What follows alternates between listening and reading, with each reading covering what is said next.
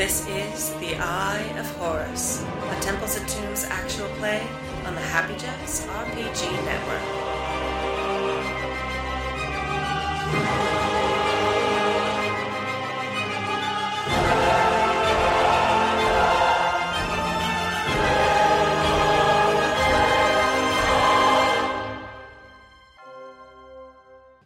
Welcome back. We missed you. I hope you missed us. It has been too long. I found out that we're only on episode 6, and it's been like 3 years since we've been running this campaign, so I'm not sure how the math works out. Sometimes I think about the fact that we only started this game slightly before Christmas, and Yeah. it does feel like we've packed 17 campaigns worth of stuff into those sessions. So Yes, we are back for more stuff. Just some house cleaning. I think by now, some of you may have heard the announcement that Stu is retiring, and I wish him the best. I'm glad he's looking out for himself. Yeah. And Kimmy is going to be now taking the helm at Happy Jacks Network. And the reason I bring this up at this actual play is because it's not really going to affect us much. I mean, Kimmy's already been running the actual plays, but our campaign is going to straddle the moving of the studio. And so for that reason, as things have gotten pretty complicated, scheduling and whatnot, we are just going to stay virtual now for the duration of this campaign, which means Jason's going to go ahead and just move into the cast. Now, Eli has bowed out of the campaign. He was having some difficulty, getting to the virtual anyway and getting that set up. So he's going to bow out, and everything's fine on that front. Just want to let you know, and he's doing fine and well, and wishes you all the best. But Jason will be keeping. I almost called her Eleanor Roosevelt, but not Eleanor Roosevelt. Amelia Earhart on the team of Eleanor Roosevelt's Angels. The mask comes off. the illustrious Dr. Ear. So you will continue to see the Eye of Horus, but we'll be virtual, and that'll be for the duration of the campaign. Sorry, I think I meant 5, the Barry and his 5 lesbian moms. That's what I meant. Did I not say that? Okay, just to be clear. Barry. I gotta write a theme song for this. Now that Barry and his 5 moms, they're lesbians. I don't know. It's a good start, but we'll workshop it. This is my this is what I'm using my singing lessons for, is to make up terrible theme songs.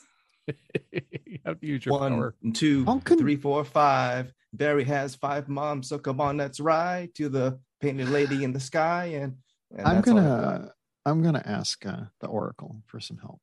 So, Does she do her own songwriting? Okay. As long as she doesn't give us copyright. Oh, that was serious shade. I think I insulted Emily. or she does all her own songwriting. I'm gonna tweet at her right now. Tell her to follow this campaign. I mean, Damon Albarn just called her out for it, and he got in trouble. So maybe you don't want to go. Everyone, you don't want to end up like Damon Albarn. If friend of the show Taylor Swift would like to join the show, we can arrange. Like, I can put an extra square on the screen. We can certainly get that set up for her. So I'm wondering who she'd play. I'm gonna find the book here and pick out a character. She'd play herself as herself. Yeah. Oh yeah, but she's got to have maybe she can be the herself time traveled back, and she can be the socialite. That sounds good. Taylor, Oh. we got a character for you already. The socialite. Mm-hmm. So, yes. Join us. Actually, I actually almost picked that one, so it's a great one. Yeah. Spoiler, Taylor Swift only plays Dungeons and Dragons. Oh no, Tay would go famously. D&D. She would. Okay, now that we are across that stream of diversion, we'll never be across it. I'm here. It might be it might be more like a tide of diversion, like it keeps coming back. We last left our heroes a while ago, so we kind of probably need to recapture a bit of what happened. I think the highlights are that some things were discovered. We discovered that nobody knew this, by the way. I don't think anybody saw this coming, that Colonel Frank Warden was a bad guy. None of us saw that coming. None of us guessed that the second we met him and turned down his tea. It was a I, shock. for one, was shocked. Yeah, it was a shock. And he apparently has some American soldiers with him doing his will. But his will, as it turns out, isn't so maybe villainous. Well, I don't know. I guess it depends. But he wants to use the Eye of Horus, which is an artifact going back to ancient Egypt that is mysterious and apparently makes you invulnerable. And he wants to use that in order to overthrow the Nazis and kill Hitler. That's his plan. He wants to stop the war before it comes. And he's doing it outside of the jurisdiction of Eleanor Roosevelt, who has this team together, but within the jurisdiction of the president. Have we checked that this is a forgery? Oh, well, that's a good question. Should probably check. It's a that. classic done it example yet. of doing a good thing the wrong way. Yeah. Yeah, maybe we don't need ancient Egyptian artifacts to do this. Yeah. Now, is he a time traveler who has come back with the express purpose of killing him? Who, FDR? Because- Oh, maybe. No, Colonel Warden. Oh. Because I feel like there's a whole lot of literature about how that's usually a bad idea. Yes. About baby Hitler, that whole thing. Yeah. Yeah. Well, I mean, if he is a time traveler, I don't know why he would go like in 1938, when Hitler's True. amassed The all of his- worst possible time to try to get to him. Yeah. But yeah, he's he has that on his plan, but he's going rogue on Eleanor, and he's gotten support from FDR. So now Mhm. there's this sort of weird, what do we do about that? Do you go against the president and commit treason against the United States, or do you support Eleanor and her hidden cause, parasocial cause, to defend the world from artifacts from falling into the war machine? That's kind of where we left it. Sort of a big problem. Also,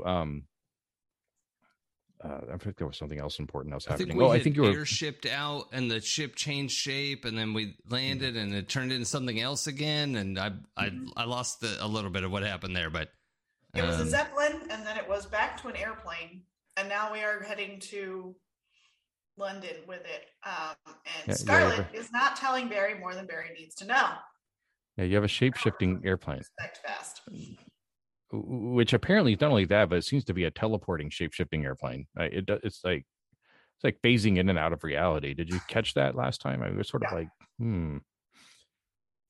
so that's weird. You were planning on going out to London, and we didn't actually do the takeoff there. So that's sort of probably where we're going to start. Is what everybody catches their breath. This is still. Where are we doing now?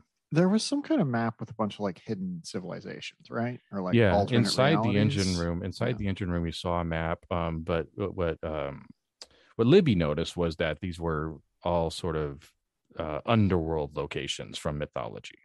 Was that Libby who noticed that? Somebody did. I'm sure she did. She's very intelligent. There was a moment with Barry and Amelia in the engine room as well. I think there was a little bit of shop talk about different realities and things or something. Yeah, like maybe that. it was Amelia then that saw those. yeah, I was going to ask if they matched up to any of the, the equivalent of. I'm picturing the aliens having tried to explain wormhole travel with like on a whiteboard, I mean, first of all, whiteboard and expo marker would be phenomenal in 1938. That did not exist. Yeah, that was alien technology. Yeah, dry erase marker. Right, and Amelia seems to be pretty preoccupied with the idea of aliens. I don't know if that's been expressed openly to the group, but there is an assumption, I think, on her behalf that this is alien work. Yeah, and I mean, she has pretty obviously non-human technology in her ray gun. Like, right. Well, it could be, that's just German. Yeah, it could be German. Tell me if this is metagaming too much, but Scarlett's assumption was Atlantis. Oh yeah, that's just cool. like, oh yeah, you went missing in the area of the underwater sea, Atlantis. That's probably. Well, she went missing in the Pacific, and I always thought Atlantis was in the Atlantic, but maybe that's just because that's a cognate. And it is supposedly in the Atlantic, but okay, I believe Lemuria is in Lemuria or Mu would be appropriate. Yeah, it depends on the. I was thinking underwater civilization. Yeah, but but I ancient also prehistorical one with a bunch of technology, right? Picture notes. If you read the notes, Pre-Diluvian. literally, Atlantis is real. But I also feel like if you disappear at sea and get dragged into an underwater civilization, it's probably just they all just start connected, you know. So it's probably all of them at once. But I also don't think in character we've all like sat down and had a conversation about where Amelia was. There hasn't been a chance because you showed up and then there was a big gunfight and chase. Boom. And now this is the first moment. This is why I wanted to stop before you head to London or anywhere else, just to kind of, okay, take a breath. Also, you need to clear all of your catches and rest for a minute. For a couple of reasons. One of them was we're not sure who all had catches. So it's just. I had a lot. I'm happy to clear. Catch a breath, take a break. To clear them. Yeah. Take a break. Technically, it's a long rest, so you want to just like overnight, maybe you know, you're in the middle of the desert, so you can make a fire outside the plane or whatever. Sure. To just sort of unwind and maybe catch up a little and find out, first of all, what has happened. Secondly, what you're going to do. Because just a reminder, there are three conflicting missions at play right now. The first mission is to retrieve the Eye of Horus, which is still missing. You've recovered the mummy, you've recovered the sarcophagus, you left it in the hands of Stanley, who I still understand why you did that, but Stanley apparently is protecting that from the Italian fascists and whoever else might be after it. Stanley has as much plot armor as an NPC can have. He just does. Yeah, I mean, have you seen his shotgun? Yeah, he's pretty handy with that. Stanley is the Eye of Horus. So there's the Pharaoh Seti the First in a sarcophagus in the hands of I think he was the deputy editor for. It was like, yeah, he's like a junior editor. So that's one mission. The second mission was for Amelia to get you all out of Dodge ASAP, pronto, because of reasons. And some of those reasons might be that she has realized that Warden is an enemy of her cause, and so needs to pull you out while he's mobilizing American troops under the president's order. And I think my orders were get them to London, right? Yes, specifically get them to London. So that's the other mission. The third mission is the president's orders to get the Eye of Horus under command of Warden to go and take care of the Nazis. So you have these three conflicting missions, and two of them from Amelia, one of them from FDR, and two of them from Eleanor, and one of them from FDR. So, yeah, good luck with all that. So we just needed to still figure out what you're going to do and catch up. I want to find out if this is a forgery. Okay. I want to make sure that we forgot one thing, which is that across the course of the game, everyone has been dazzled, delighted, and entertained by Libby, and everyone who meets her has a crush on her instantly. That's an important part of the story we need to keep. That's canon. That's canon. Mm-hmm. Mm-hmm. Yeah, I need to apologize to you, Emily. That I thought went without saying, but I just it's been a bit. Yeah. And Barry's very conflicted about it. So let's just remember that, right? Going Charlotte forward. is very conflicted about all of the hot women she knows. Yeah. Mm-hmm. This is not particularly complicated for Amelia, the only single lady here. Yeah. I know, and then there was the moment where it was like, hey, look how cool I am on the Zeppelin. Like, so great. I can't hair flip anymore. I saw the hair flip, though. It was there. It was like glorious red hair just going poof and sparkles. So is this a presidential order forgery? I'm actually going to hand this to Libby and ask her to do this because I know Libby is better at this stuff than I am. Well, so I'm going to go, all right, Libby, I need your skills. Can you tell me if this is a forgery or not?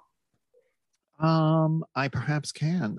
So how would I perhaps do that? I'm thinking that's wit and savvy. Wit and savvy. My goodness. All right. Well, let's see here. Is there a help roll in this? Yeah, if you can help, then that will add another die to her pool. So I should help first if that's what we're gonna do. Yeah, or just tell me how you're helping. Okay, I was thinking the right kind of like the right frequency of UV, blasted light onto this piece of paper might, help show the veracity of the seal or the signature or anything like that. Sure. from my ray gun, I mean. Right? That sounds wonderful. So I get an extra die, is what you're saying? Actually, I think you Can could. multiple people help? Say again. Can multiple people help? Oh, can multiple people help? Yes. This is a coven ritual. Yes, a coven ritual. That's right, from Great American Witch. Because I have hung out with both Eleanor and FDR, can I like use my knowledge of maybe his handwriting or his signature to try and like help her figure this out?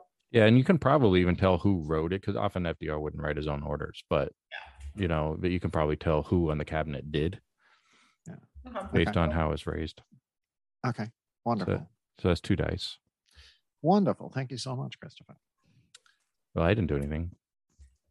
So I need to get 1 6. Yes. Okay, well I got 2. I got 2 6s, so I get a hero dice next time around. Yeah, not only is this an official order from FDR, he wrote it. Oh, interesting. Now I would recognize, and in addition to that, Scarlet would know that FDR doesn't write his own order, so that means that he's the only one that knows about this order. Yes. Interesting. That's the extra X. That's the extra success. Okay. Wow, I see. I mean, obviously, except Warden knows about the order. Yeah. That's Well, I do cool. believe. Are we Go all ahead. like sort of huddled over a desk or workstation or something on the plane? Yeah. A swinging lantern. Yeah. I have one of those like jeweler's eyes. Yeah. things. And I'm just like shining this light down. Like, whoa. Scarlet is like pinpointing each like curve of the letter to tell like Yeah. This is odd that FDR wrote this himself. Yeah, that it doesn't look like a replication or anything. No, this is his handwriting. You can smudge the ink a little bit. He absolutely wrote this, and he wrote it recently, within the last week or so, I'd say. So not only is this not a forgery, but this is an authentic FDR signature. We can sell this for a lot of money. Let's not do that. I could expose this to the press discreetly. Well, that may be better if we know that the president is committing what is essentially treason. We need to know. We Or war we crimes. need more information before we can act. And I personally think we should go to London, talk to Eleanor, show this to Eleanor, and go from there. Right. That's my personal belief, because we don't have enough information to act on this, and I don't want to go against Eleanor. I don't like that her husband is going against her. Like, he knows about me. Come on, don't do this. Personally, I'm not opposed to removing Hitler. That's not what I have an issue with. That's also not what I have an issue with. I have an issue with the going AWOL mentality of it all. Mr. Hitler's a terrible, terrible person who should be removed immediately, but I do feel as though if we suddenly remove him with an all-powerful Egyptian artifact, absolute power corrupts absolutely. It's just it's a slippery slope in my eyes. It's a slippery slope, and who's to say that someone else won't fill the void? Like, we just take away one. Right. Or that the person who takes him out with this artifact just simply steps into his place and has the entire German war machine at their, disposal. I just don't think it's a calculated effort, really. Like, we need to think about how we're going to do this. And if we're going to do it, we probably have to remove multiple world powers, which is not simple. No. Just a quick ask. Colonel Warden is still under your care? He's in the brig. I'm assuming you're having this conversation outside of earshot.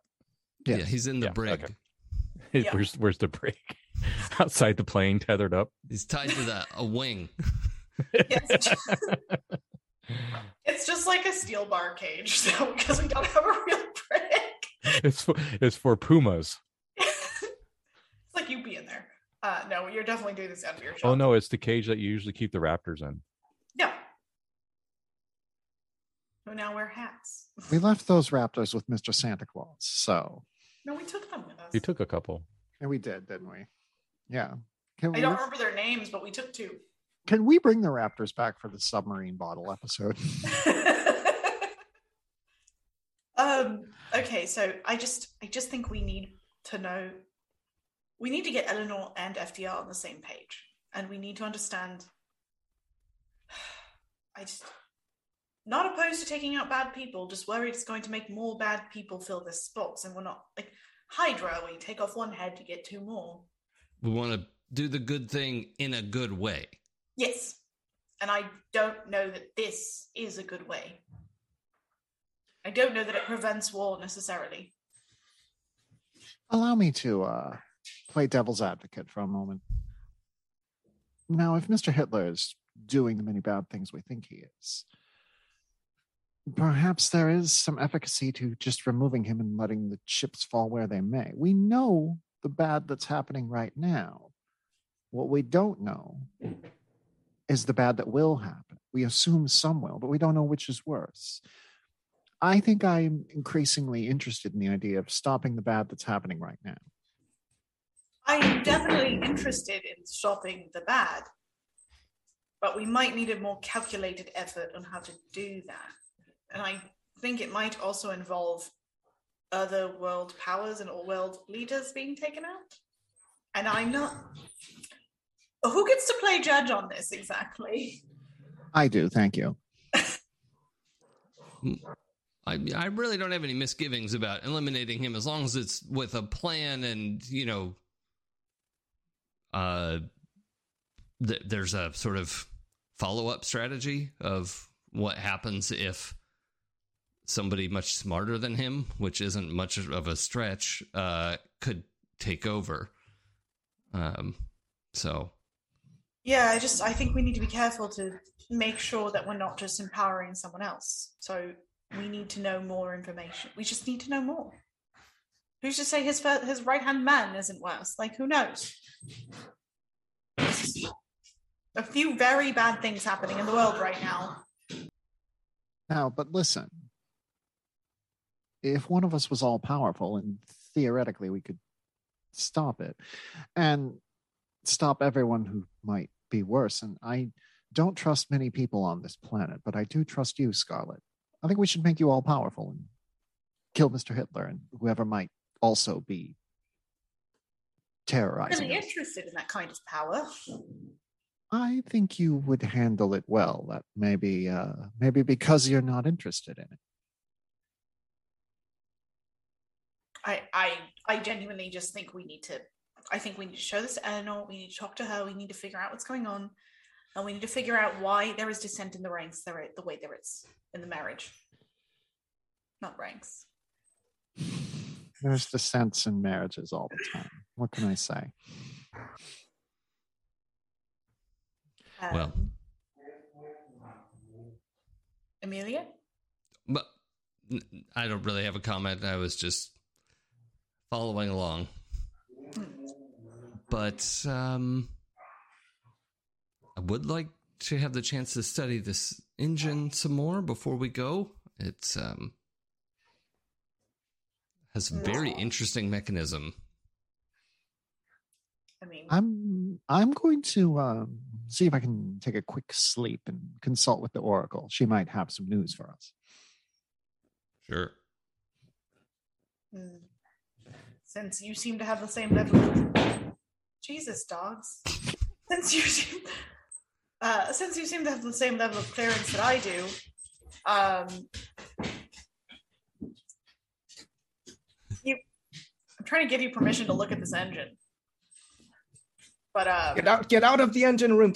Who let these dogs on board? They have decided it's playtime.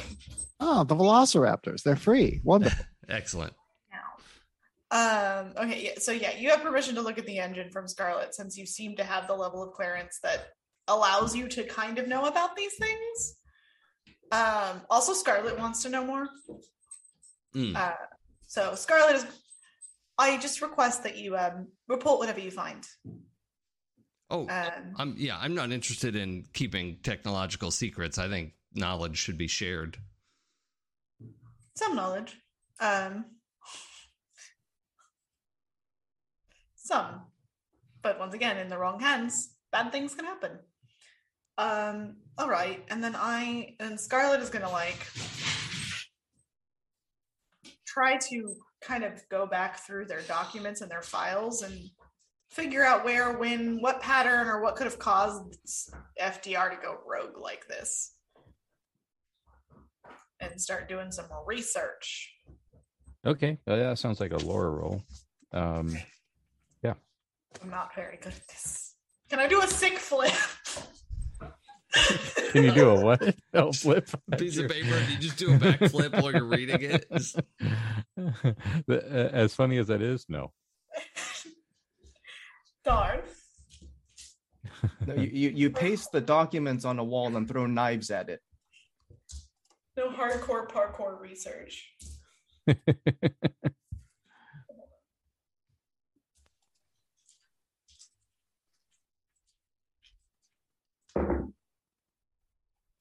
gonna push my luck. Ooh. Because I haven't used any in a minute. I think I cleared my luck last time.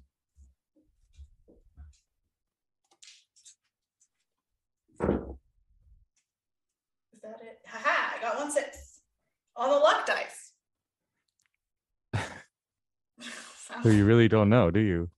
I got a 6 on my luck dice. Oh, you got a 6 on. I missed that part. Okay. Yeah. Awesome. Well, that's what luck is for.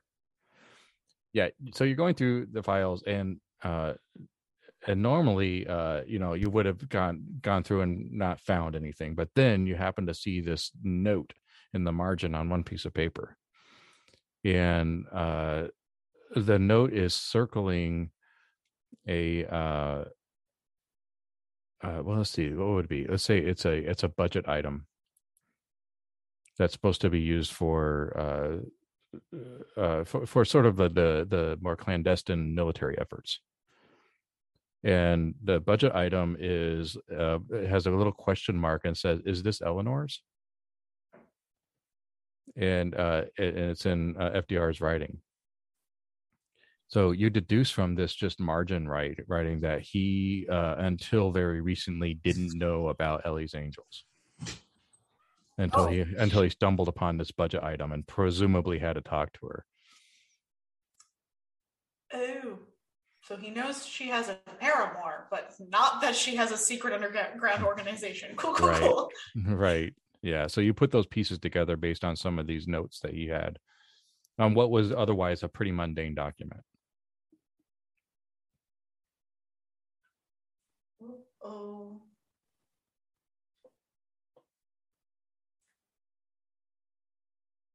That's interesting. So she's making note of that.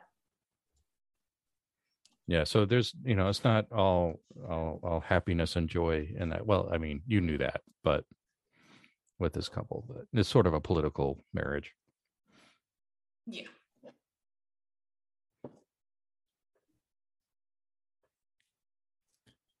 So Amelia's going into the engine room.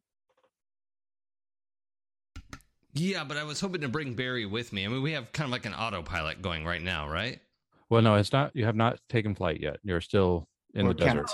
Oh, yeah. Okay. I thought we were sort of no. No, it's an important point to make because, well, first of all, you all need to rest, and secondly, some things may happen if you take flight. If Scarlett sees you going with Barry, Scarlett's going to be like, "Hey, there's a lot Barry doesn't know yet that he's not ready to know yet." Well, I imagine Barry can be the arbiter of that. There's a time and place to learn things. It is not in his clearance to know about this yet.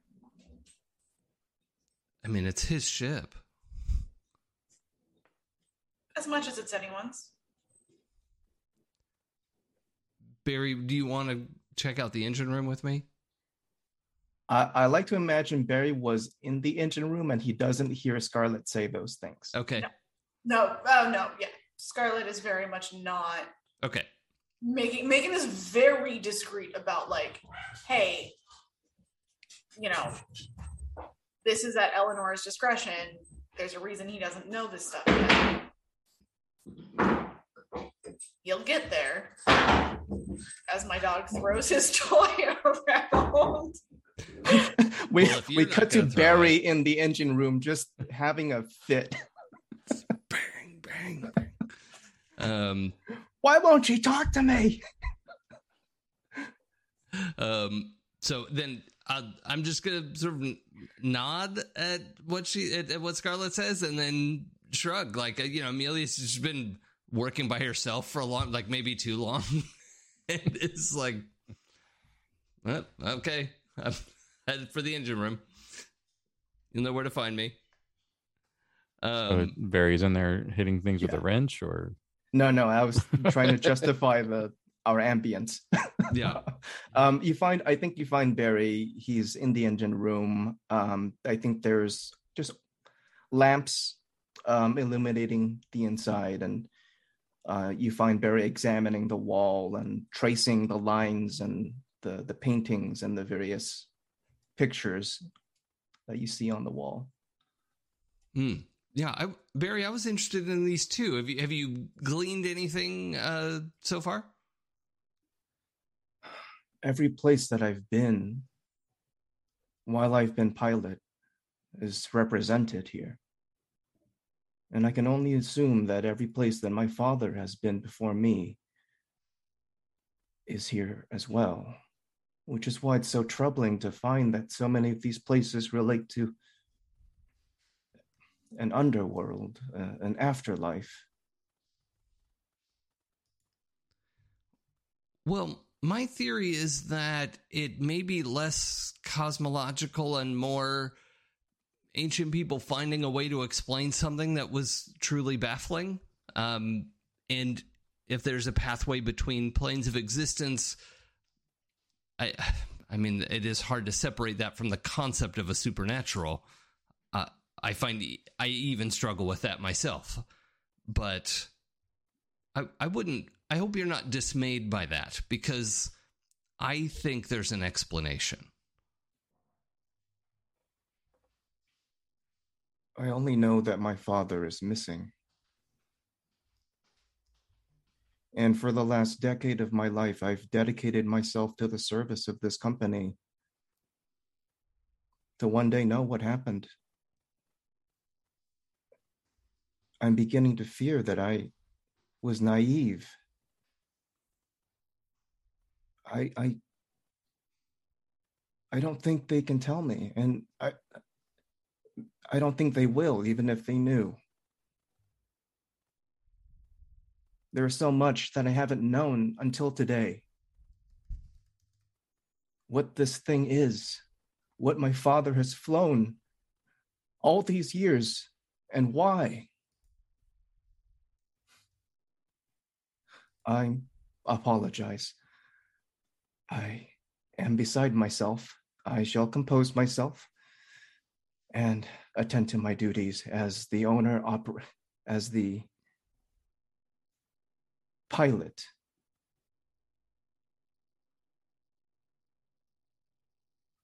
Barry is just going to be silent for a moment. Emil looks a little bit awkward.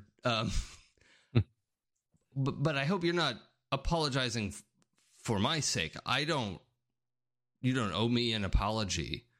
And for what it's worth, Barry, the definition of naivete is lack of experience, which means it's very easy to dispel naivete by applying one's experience. This doesn't have to be a permanent state or a curse. It's one step to another. I did not think anyone from outer space had visited our planet until last year. I was wrong. I don't think that makes me a fool. You believe beings from outer space have been here? Well, they directly interceded in my crash and subsequent disappearance, and rescued me and sent me on my way with my souvenir, I suppose. And they were not at all human, I can tell you that much. Your weapon? Yes.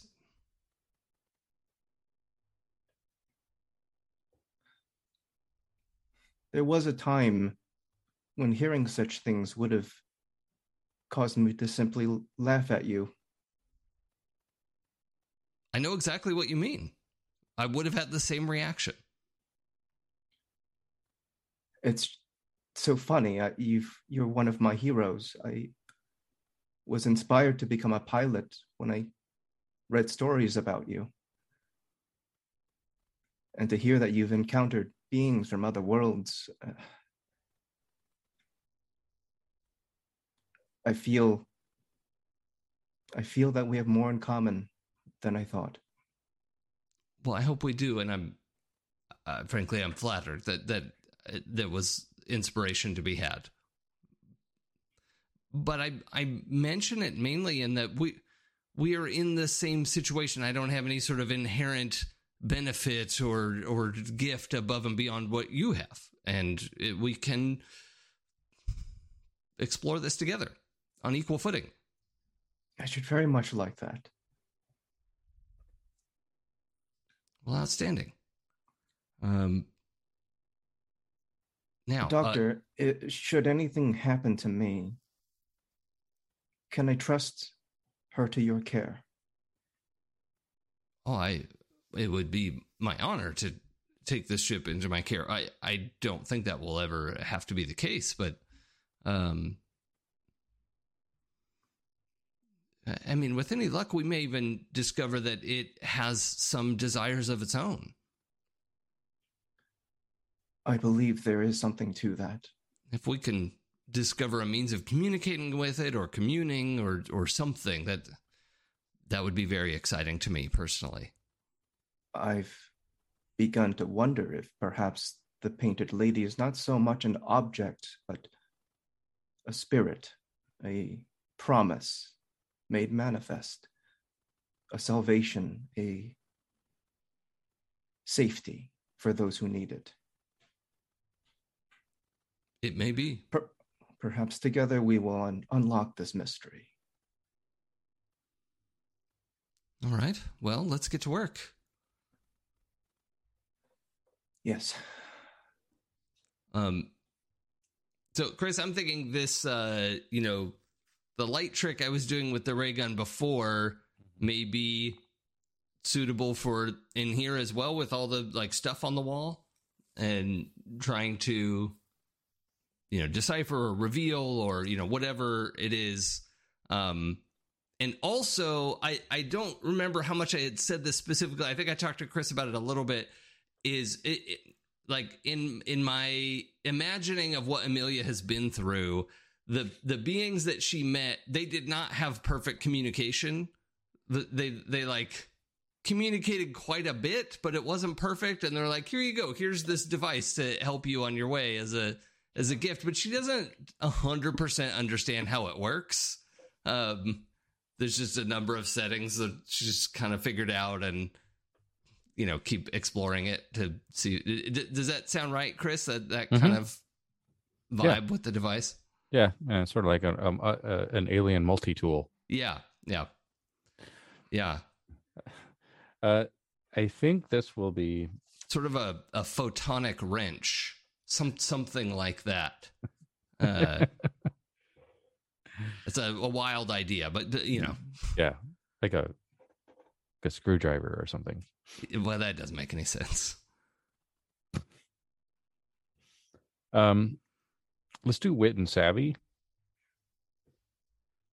Oh, yeah, I can do that. Right, rolling dice. That's the thing we do. All right, so that's 7 dice for me. Let's see. And what am I trying to get 6s? Yes. Oh, jeez. My app closed. Why? Why did you do that? 3, 4, 5, 6, 7. Oh, 3 6s. Okay. All right.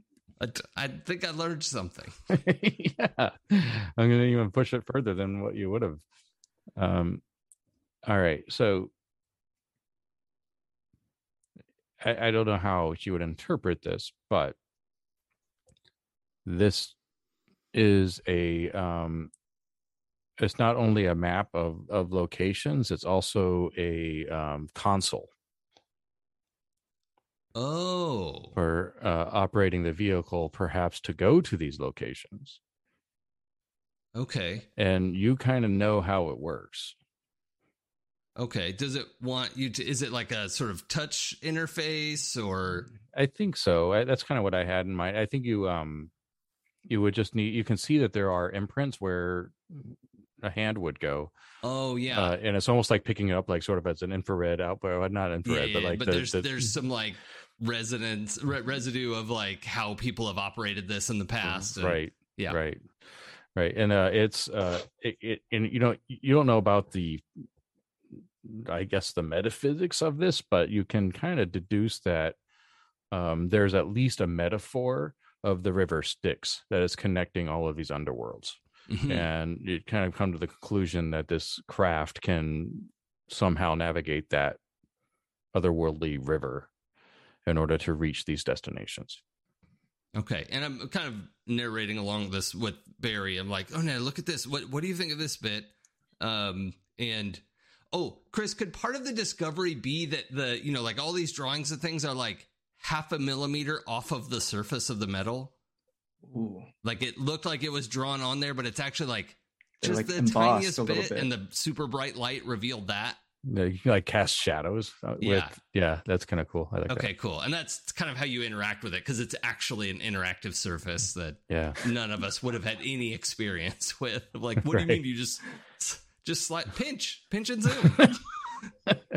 And this is something that Scarlet knew already, but Barry did not. Yeah. What does Amelia say roughly, or how does she share any of what she discovered? Yeah, so I think her explanation is along the lines of, right, so if we can see this, it's an interface that should allow us to navigate a river as an example of how to explain it. I don't think it's a two-dimensional Santa Claus floating. I'm sorry, what? Santa Claus. He told me there are streams, there are unseen rivers that one might navigate. Sorry, could we back up 1 second? You met a person called Santa Claus?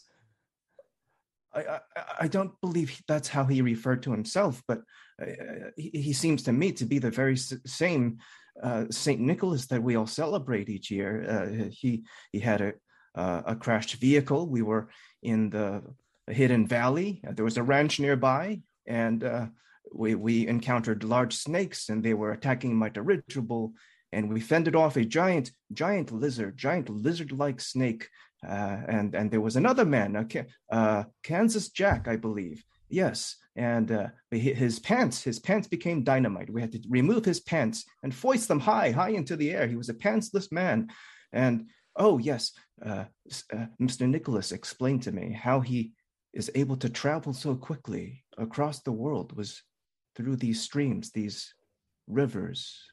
It seemed he made mention specifically of river and stream. It's the same feeling I have when it happens. This is a lot to take in, but if I can extrapolate my theory based on that, I think like Amelia is a little. Shall I start from the beginning? Sweaty. I will recount. Because she no longer can just dismiss a wild notion, but this is like stretching her ability to, do this. So I think she looks like she just ate something too spicy, It's like, I'm a scientist. Like I'm gonna fit these pieces together. So if this operates on the principle that it is similar to what our the visitors who rescued me operate on, then there would be a dilation, a stretching of how one experiences the passage of time, and yes, that would theoretically allow a once a year visitor to every child in the world to traverse that distance without crossing the intervening time? So space without time. Oh, okay. I think we're nearly there. That's exactly how it feels when it often happens. I know exactly where I must go, and then all goes dark. And I feel as though I've been away for both an eternity and but a mere moment. And then we arrive. Well, as intended. Is this a good time for Scarlet to kind of jump in and see what's that maybe too much has been revealed? Just to amp the drama, not to interrupt, but... Oh yeah, I was wondering when I could do a smooth interruption. Smooth interrupter. In the meantime, Libby's dreaming some amazing things. Yep.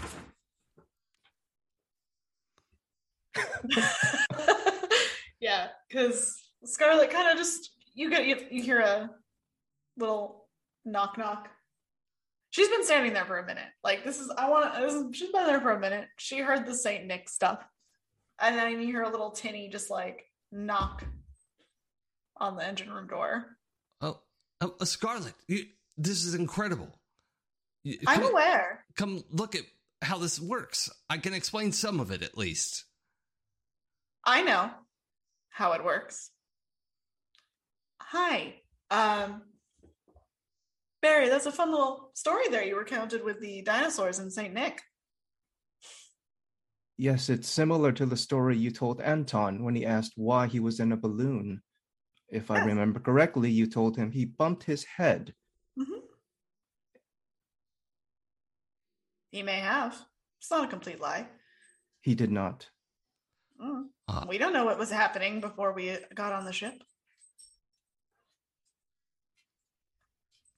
But as you'll recall during that story, what were we flying in? The very same vessel we're standing in now. Something you knew. Look like? Something you knew about the entire time. Yes.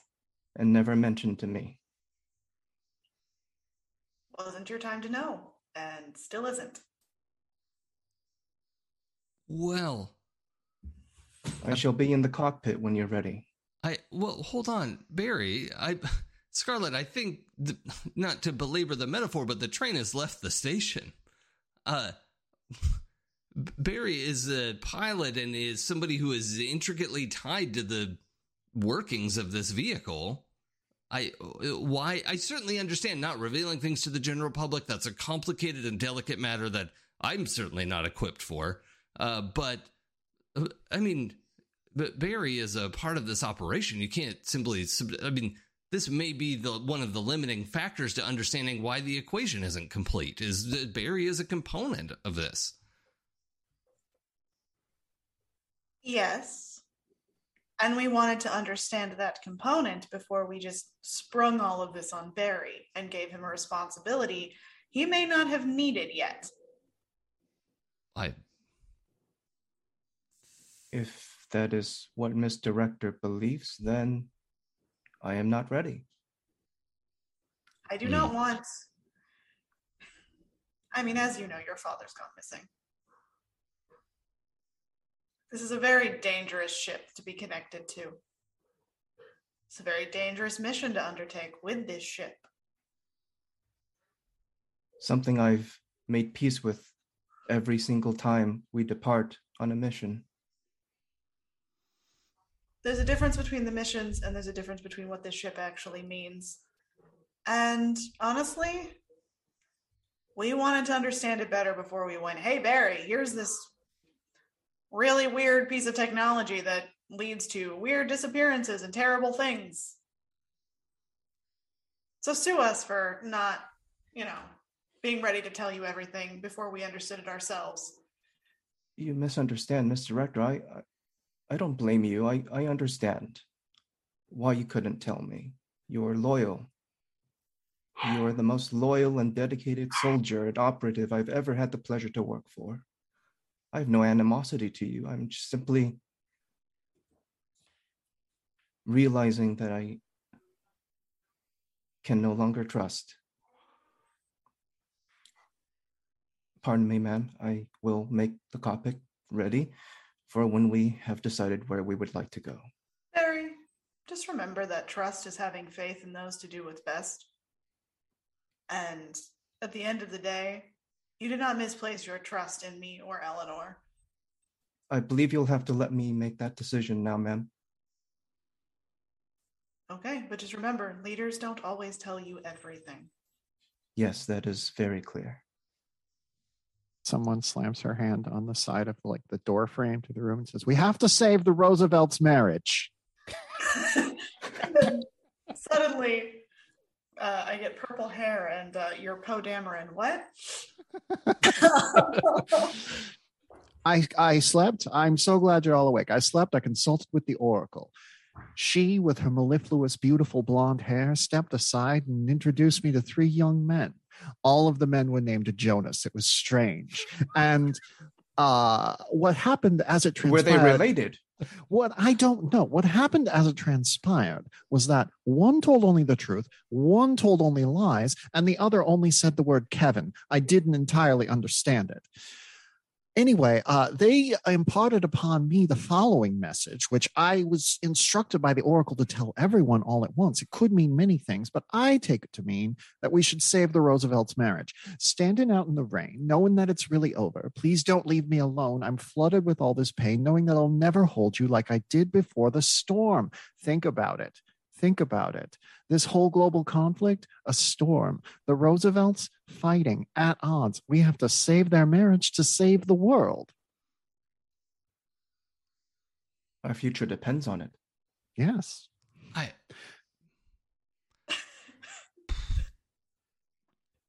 Amelia, Scarlett kind of looks at Amelia like, she's just like this. I don't know. Well, actually, the biggest part of my concern is that the Roosevelts may not need a romantic component to their marriage. But I mean, if we're talking about no, that's fine. But they are clearly partnership. Then I think yes, I think they were on the same side at one time, and now they are no longer on the same side. Okay, they don't. I'm with you now because otherwise, asking, well, right. And if they want to do kisses and stuff, who am I to stop them? They don't. I know, but I'm very good at what I do, which is marriage counseling. Before encountering the wisdom of the Oracle, I never thought a Plymouth could fly off of a cliff and onto an airship. Now, I know better than to question her reasoning. On the one hand, I mean, I don't disagree because I do think we should tell Eleanor and get them on the same page again.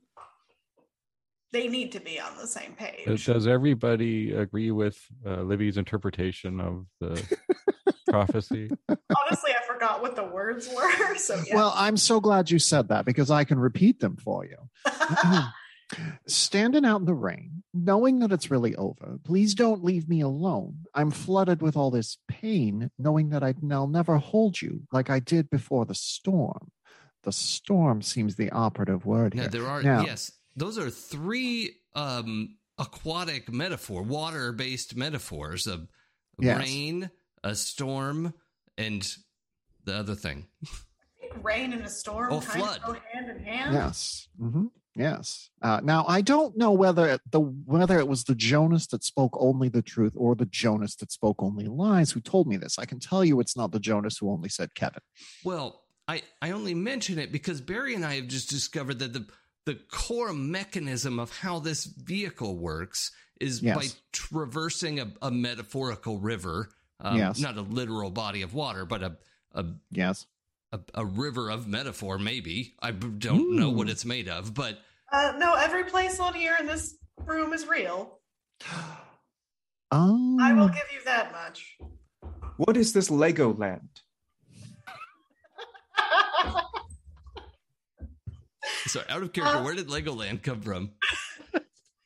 Was that part of the prophecy? I'm just trolling. I'm just trolling okay. right now. I think that one is it's a distant land of blocks, and I think they build things. I'm not entirely sure how it works. Land of builders. Well, that sounds and fascinating. Makers, yes. I have not been myself, so I can't tell you for sure, but I believe there is these bricks that are a very sturdy material called Lego, and I hear they can hurt very badly if you step on one. Feel as though that's a place my father would have wanted to take me, but never did. But he went himself. So Scarlet is saying that these metaphorical ancient afterlives are real. I thought that was a true. Yeah, that's what you discovered when you. Yeah, I thought that was a true statement about that. Yeah, that was true. So yes, at this point, yeah, she's still a little annoyed, but she's like, "No, all of these places are real, Amelia. They are not metaphors." Oh, well. But rivers do come up a lot. Do you think this is connected to how I'm in contact with the Oracle? At this point, who's to say? I think it may be, depending on how you picture this oracular experience. Yes. Because the mechanism by which this vehicle travels, it disconnects from its passage through time to pass through space, and it if your messages are bleeding through from a disconnected thread of future possibility, then that may the very weight of their importance may be what drew them to you. I got hung up on how I picture the oracular experience. Would you like to hear more about that? Yes. Picture it. A bare stage, a spotlight shining down from the ceiling. There's a beautiful woman clutching a guitar. She has blonde hair. She's very tall. The only woman whose beauty rivals her is that of Elizabeth Scarsdale, who steps into the room. The entirety of Earth and existence pauses and focuses on these two women as they look at each other. The Oracle goes as if to speak. She clutches her guitar. She plays 3 simple chords. She begins to sing. Libby climbs onto the stage, circles her. They look at each other. They take each other in. They understand each other. And then, like that, the darkness. And that's when I wake up. Well, it's not unlike how Barry explained his experience. Yes. There's a brief darkness in which I feel I am both eternal and momentary. It is an enrapturing experience. One I don't ever want to stop, but I also fear entering. Libby, do you have, honestly, I've never asked you this. Do you have a connection to an artifact of any kind? Not that I know of. I mean, I'm sure that my good friend Emily St. James could perhaps spin something up in the moment, but not that I know of. I want to tell me if this is too metagamey or I'm making something up that doesn't exist. I'm drawing a connection to, and maybe Scarlet would know this, that these weird temporal experiences are connected to artifacts, and if you have a deep connection to one, that is why you can experience these things. But yes, if you want to, right. because we're not playing a different system that I made. Let's do a luck. Roll a luck and see if this is true or not. How I just thought of a thing that so I just roll 1d6. Well, no, actually one. I keep on wanting to call everybody Amelia. Everybody. So Scarlet, this is Scarlet's luck. Is there a little bit of Amelia in all of us? So this is Scarlet's roll, but you're rolling luck, which is just you got a 4. Okay, all right. So that means something unlucky happens. Your luck tracker is cleared out. And I'm going to tell you what happens, and you can tell me what catch you take. So, as the luck you were trying to say was that you have to be tied to an artifact. You were probably tied to an artifact if you have these temporal problems. Yeah. Right. I'm going to go ahead and make that true. Oh, cool. But the problem is that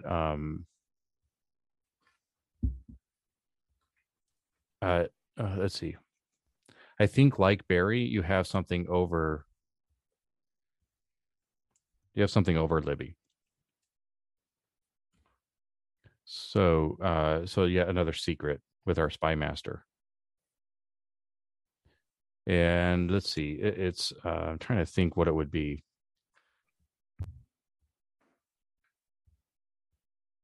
Oh, the paper itself is a front.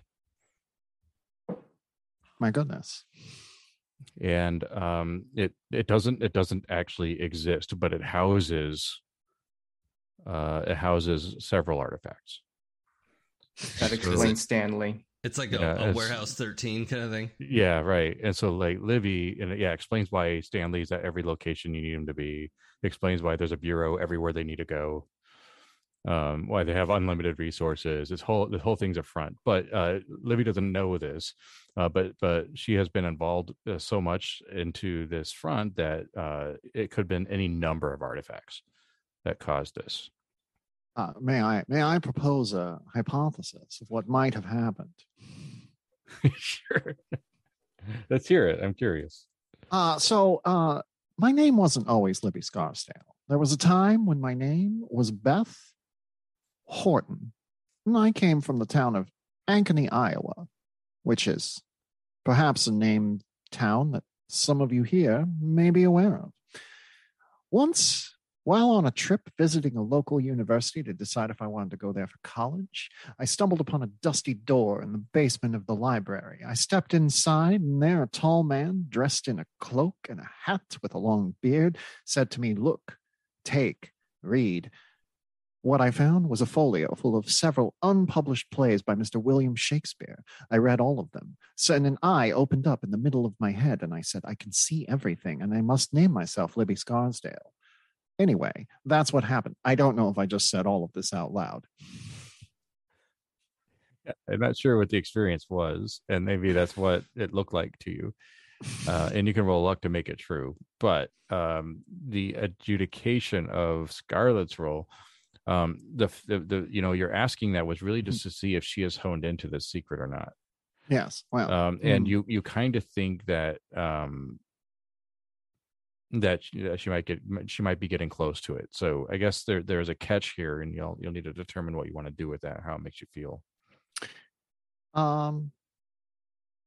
Yeah, I'll take a catch. Oh no, this is Scarlett's catch. I have to take a catch. Trying to think of which one of these kind of makes sense.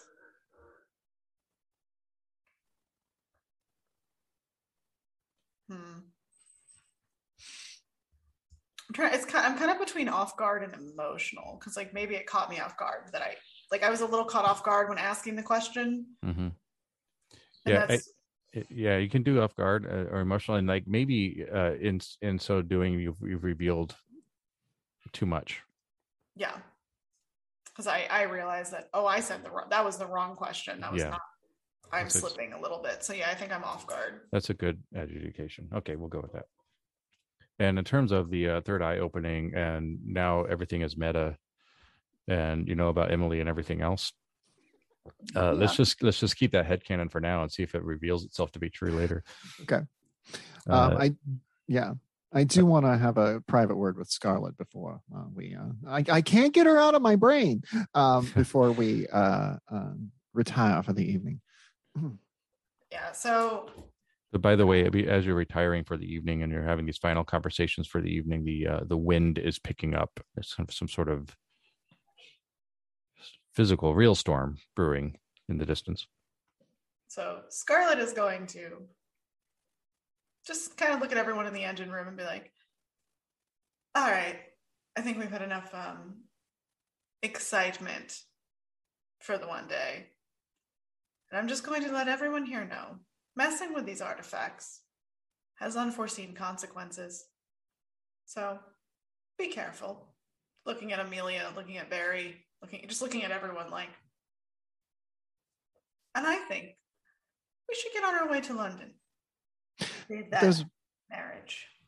If there's one thing I never do, it's mess with artifacts. It's not a thing I've ever done before. I respect them, I take them seriously, and I don't do things like that.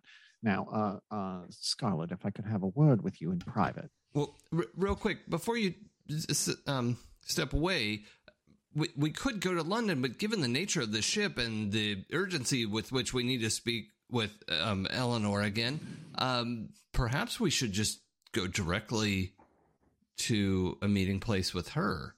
Is she not meeting us in London? Oh, Chris, what were my orders? I thought it was bring like them to rendezvous and London. then get transit home or something, right? Yeah, it was bring them to London. You're supposed to pick up the paint, make sure they had the painted lady, and bring them to London. Let's bring her to this. Let's bring her to this. If I recall Legland. right. I know that Eleanor loves a good pair of legs. Let's bring her to Legland, and we can look at her. We can perhaps chat with her there.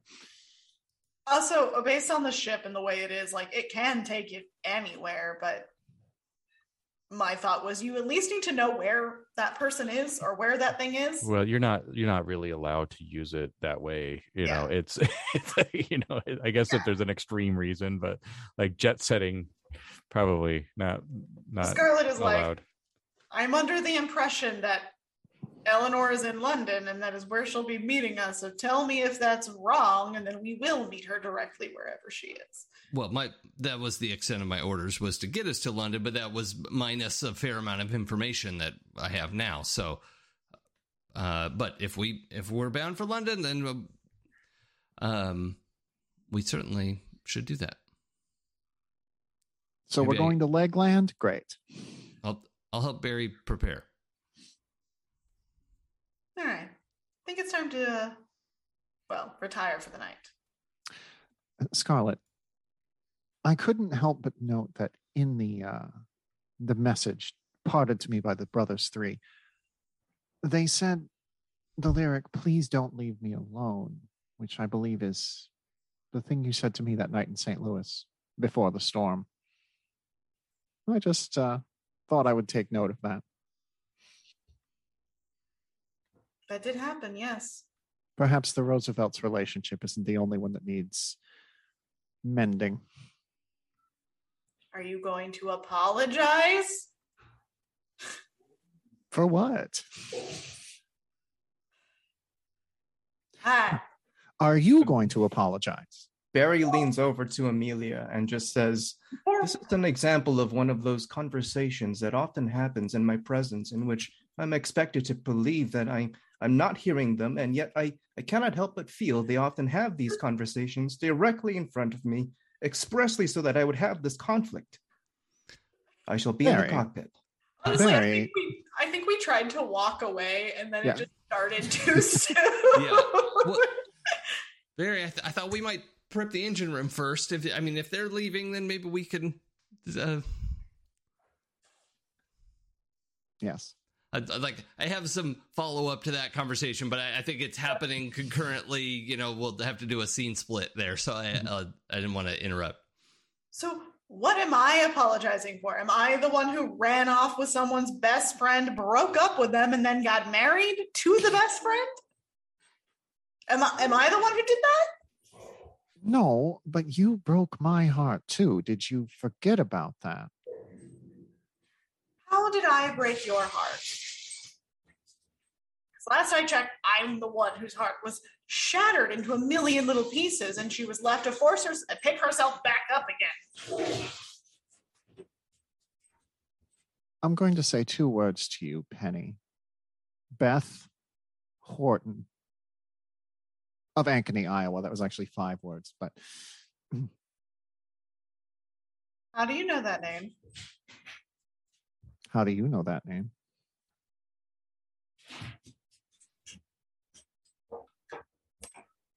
I think it's best we got some sleep. I think you might remember that she had piercing blue eyes, and I don't know if someone else here has piercing blue eyes, but I'm going to.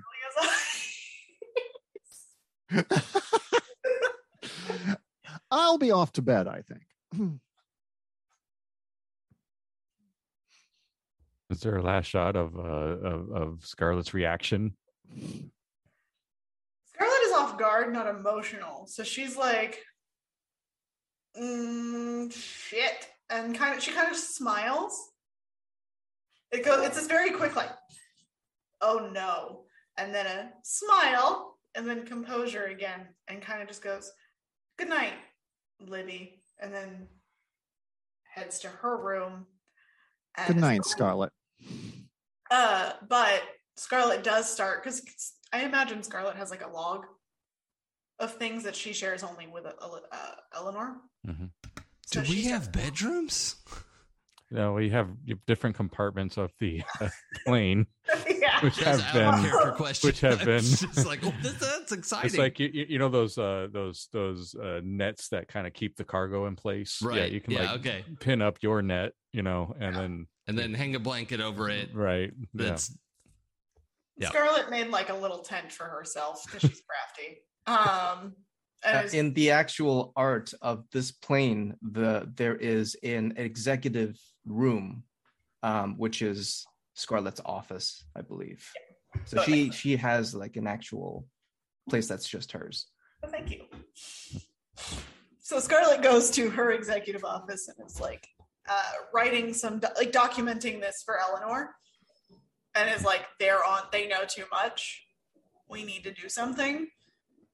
Or not like we need to do something like stop them from knowing, but like we need to figure out if I think she writes like, is it time to tell that, like if this were in a movie it would like pan over and it's like, is it finally time to tell them the truth ?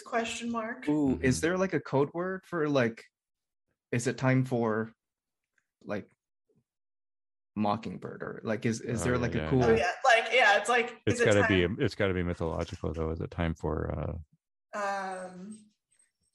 Styx, Operation Styx? Is there a goddess of truth or something?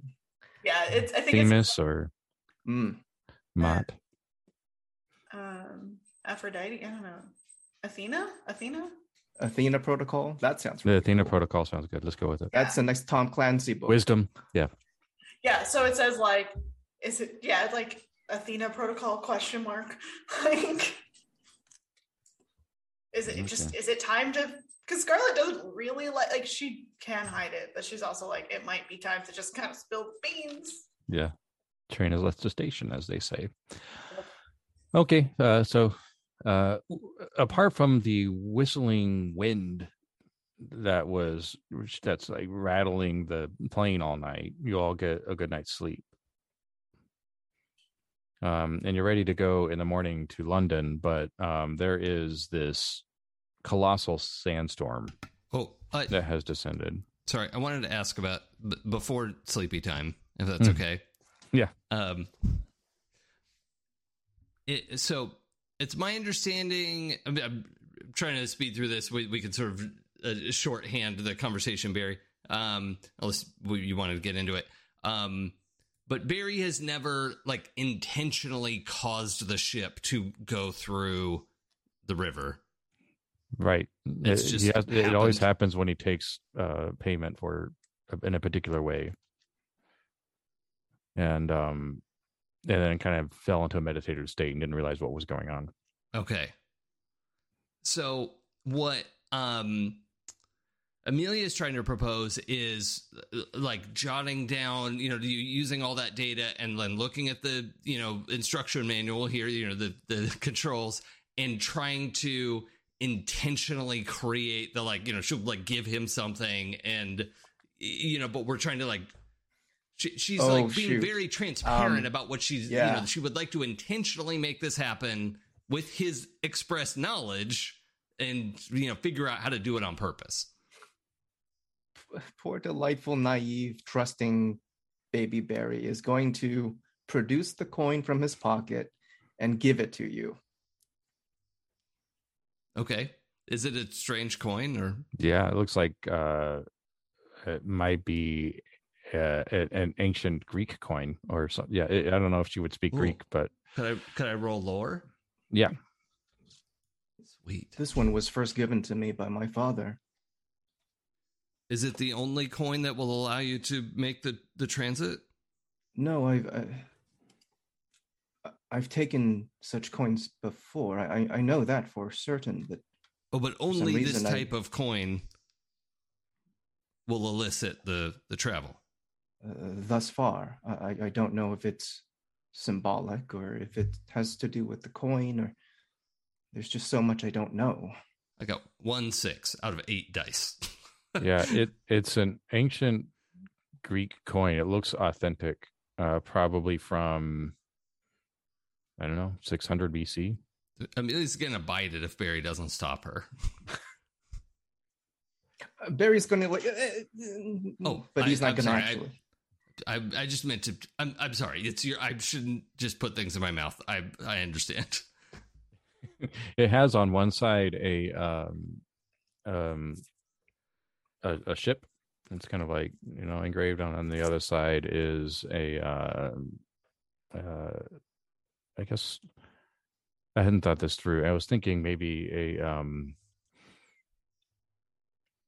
let's do like I'm trying to remember Mercury in Greece. I'm trying to remember the god. Hermes. Hermes, thank you. Yeah, so there's a vestige of Hermes on the other side. I see. But so you recognize this deity, yeah? From the as you do that with the coin, Barry seems a little bit transfixed. Is there something you wish to ask of me? Do you recognize the face on here? I do. Who do you recognize it as? Who I must obey. Huh. I'm just going to palm it where he can't see it.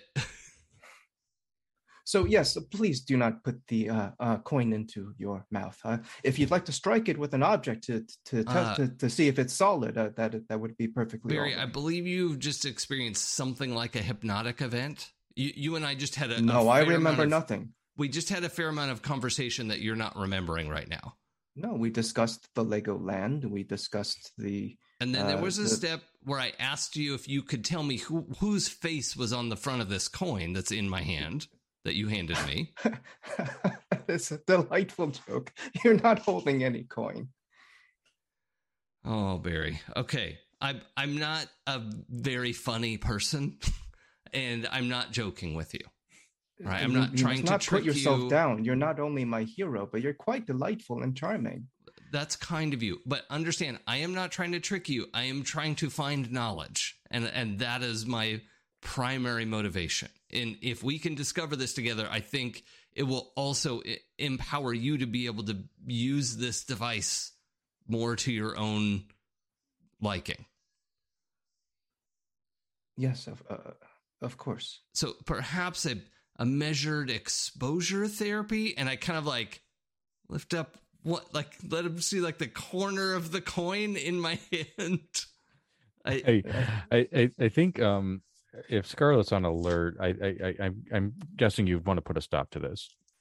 Well, aren't they off having their conversation?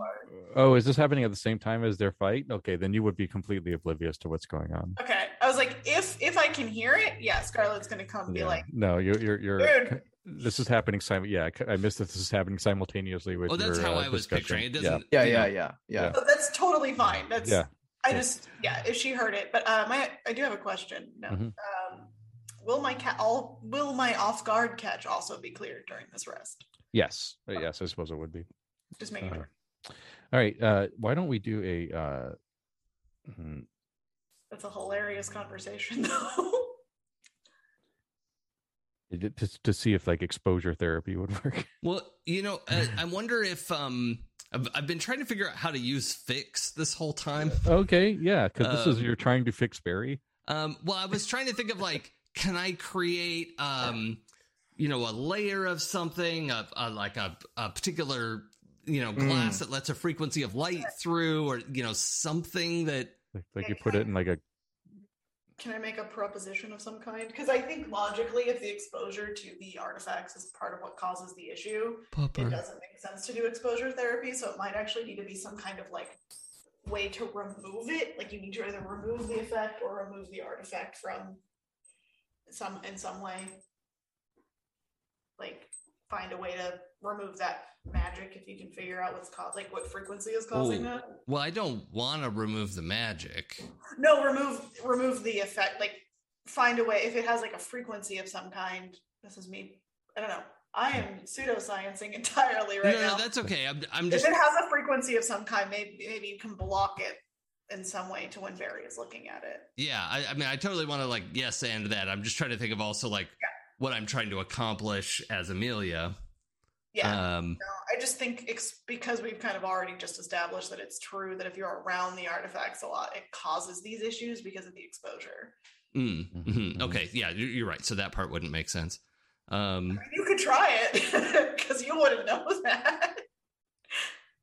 Well, y'all have been explaining some of it, and Barry told me a fair amount. Although I have to remember, not all of what Libby just said was public knowledge. That was you two stepping away. No, and also Scarlet did not say that the exposure to the artifacts causes these issues. She just knows that. Yeah. And you also have to assume that the coin is the artifact. Is the coin the artifact, or is the plane the artifact? And there's a lot you don't know. Or do they work in tandem in some way? Right. Or is the artifact the friends you made along the way? Artifacts the magic we have at home. So really what you're doing is trying to test ways to dampen the effect of the coin. Yeah. And so maybe it's like sticking it into a green bottle and seeing. Trying all kinds of different things of like in a mesh or in a, if we've got like a lead container or, Well, we can use the dice to kind of determine what the relationship might be between the coin and the painted lady. Okay. So if you want to use fixed, that makes sense because you're doing it from a scientific method sort of point of view, right? Okay. Get rid of one of these dice. That's 7. Okay.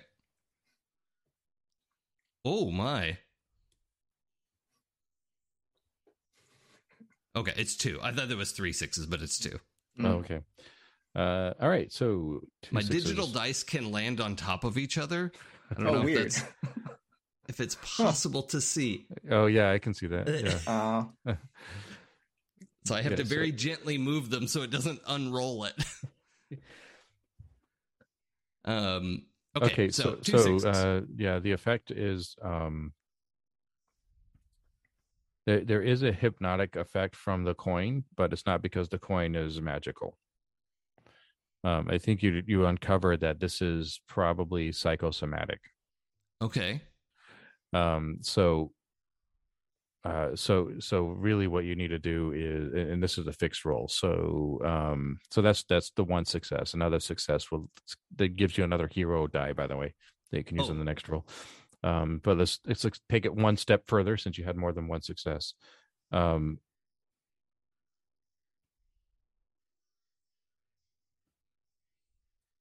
Since it's psychosomatic, then his knowledge of how to operate the aircraft is in there.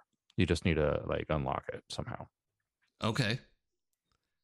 I assume I think Amelia would understand the basic principles of hypnosis because she's probably at least read about it and she's a genius. Right. Yeah, they would. By this time they were calling it hypnosis. I think mesmerism. So. Mesmerism. I don't think it was. Yeah, it wasn't mesmerism anymore at this point. Yeah. I've actually read a lot about mesmerism for some. I don't know why that phenomenon grabbed my interest, but yeah.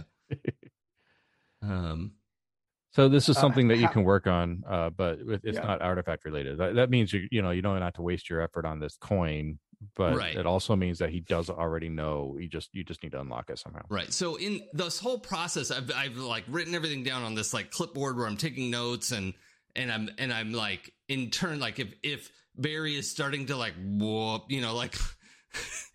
I think Barry is. How long do you think you've held on to the coin at this point? Well, if it takes a couple hours or so to do all this, I would think it's getting close to midnight and we're both really tired, and it's oh my Barry's gosh. Barry's gonna keep asking in various ways if there's a place you need to go, or if there's somewhere you'd like to be, or is there something you would like to ask? And I think she keeps trying to turn it around to, where do you want to go? And that's to my father. Oh shit. But that's I don't know, Chris, how far we could take that, but she's making all the notes, and then before trying to do anything specific, she's gonna make sure Barry is fully back. Maybe put it in his own hand, which it seemed like that was when he most had it together, and try to illustrate exactly what she wants to do, which is go on a hypnotic adventure in his brain and try to flip some switches. because the brain's just a complicated machine and she understands how machines work. How hard could it be? She does have a photonic wrench after all. So that's. So I guess the question, since it was a fixed roll, you figured out what the problem was, and now we're going to fix it. I guess I need to figure out how to adjudicate this. We've already succeeded.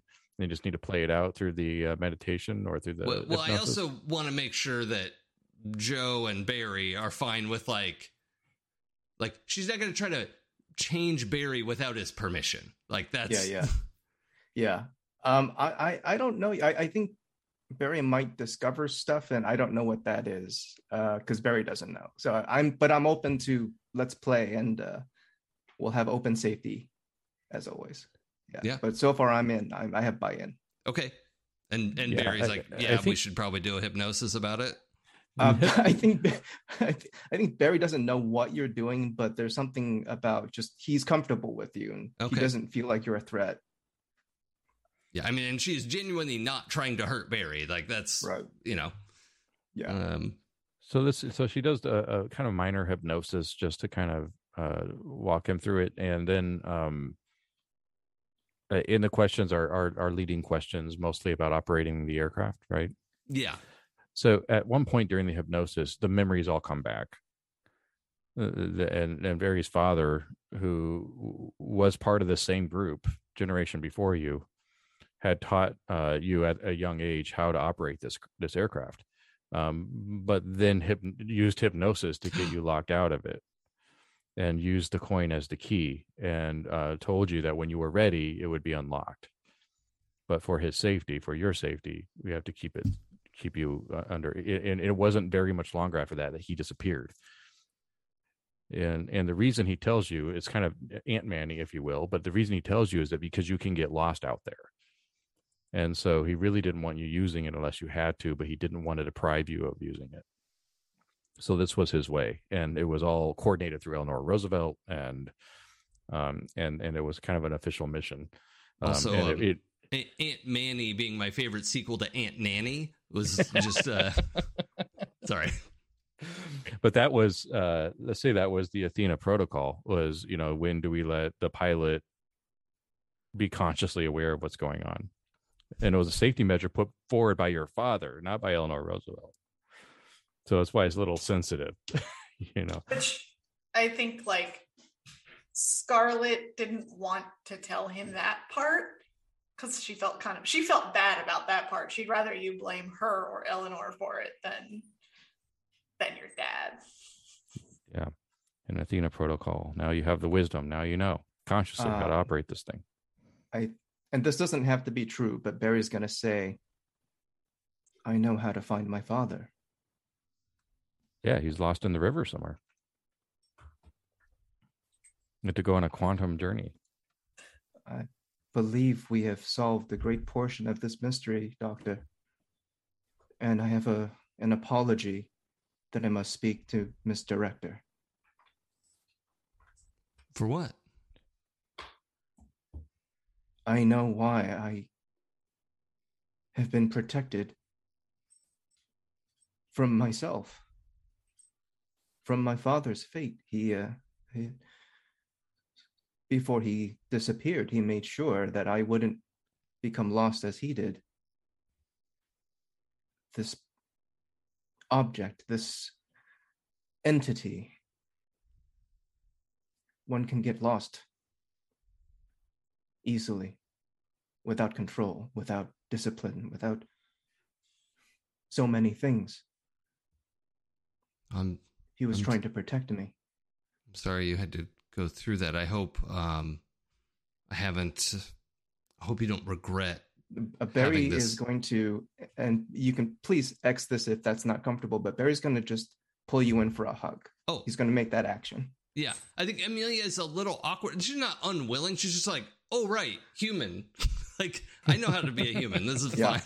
I think she's just not touchy-feely, but is not opposed to it. So she hugs her like, yes, I know how to do this. Thank you so much. You're welcome. I don't feel like I did a lot, and actually I'm worried that I have caused you injury of a Promethean nature, but I hope that maybe in the balance it'll be for the best. This changes everything in the best of ways. Well, I thank you. What are we going to do about the sandstorm that you all wake up to? It's a quick cut. At this point, we all know the Painted Lady can get out of it. Yeah, you know how to navigate now. The sandstorm is, if you were to fly the Painted Lady traditionally, you would not be able to get off the ground. Right. So Barry is going to, firstly, he's going to make a stop over at Miss Scarlet's compartment. And just he's actually going to bow his head and not make eye contact just yet, but he will say, "I'm sorry I ever doubted you. I understand what you did and how many times you've had to do what you continue to do. I also understand the reasons why you hid it from me." I appreciate the apology. Should I be concerned as to what's just happened? I know what my father did. Okay. Okay. I'm gonna have to make note of that. This was not. There was a plan of when this was gonna happen, but okay. I'm going to have to let Eleanor know that this has happened. And I am sorry, but your father genuinely did not want us to tell you. Thank you for honoring his wish. We do what we can. But since you know this, that means you know how to get us out of the sandstorm. Good morning, everyone.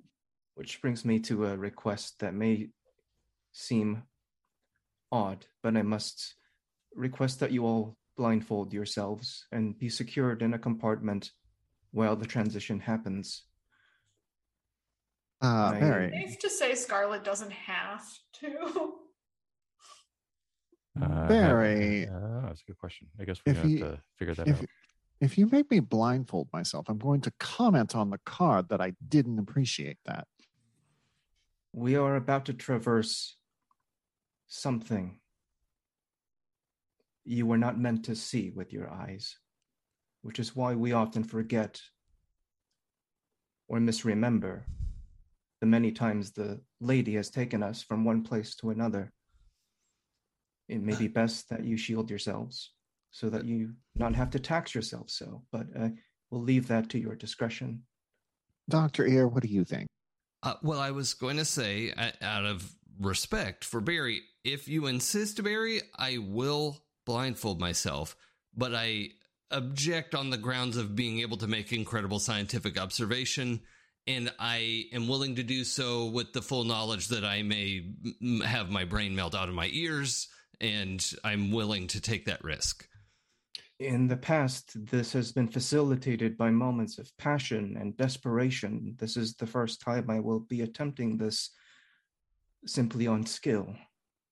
Yeah, this could be another luck roll, but I mean, this could be another luck roll. I guess you want to introduce a truth. Unfortunately, my other game allows you to do this, but not this game. So let's call it luck. I am curious if Scarlet has done this journey before without. Yeah. If we have to roll luck for that, I can't make that determination.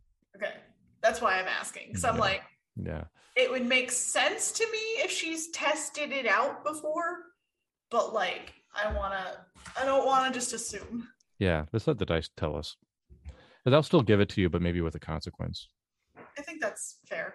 And Chris, I was going to posit that Amelia has experienced this inside the Inhuman vessel. I don't want to say alien because I don't necessarily want to make that true. I don't need it to be, but like inside the vessel, couldn't see out and didn't necessarily know that it was happening. Something. But that they were doing it, but you hadn't observed it. I think that could be true. Okay.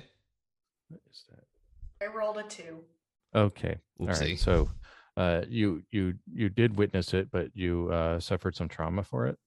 That's fair. And it's like one of those things like the universe is infinite and you are a microbe on top of a microbe kind of moments. And it just like it didn't break you, but man, it took some time to get back from that. Okay. But your recollection of it was, that moment in 2001 when he's going through the vortex and just saying, my God, I see stars. That's I've actually never seen that movie. Oh, okay, well, that's basically what happens. Well, when she drops in contact. Yeah, right. Yeah. They should have sent a poet.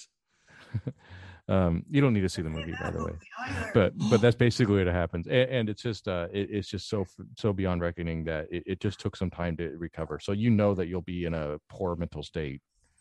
Okay, so I marked emotional as my catch. Okay.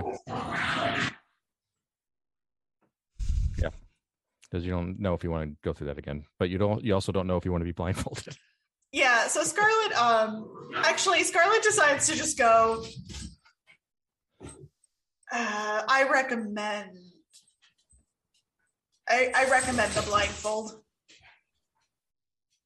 personally. Yeah, I recommend the blindfold to all of you. But Scarlet doesn't really want to be blindfolded, but doesn't want to go through it again. So she's trying to stay composed because she's the director. So she's you can't for let you them see you two. sweat. I recommend wearing the blindfold. It will be for the better of your own health, and we need you in tip-top shape when we face Eleanor.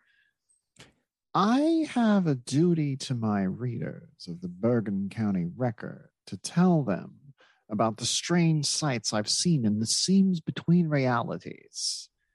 Now, if there are other reasons you're concerned about me losing my mind, you could speak up and share those at this moment.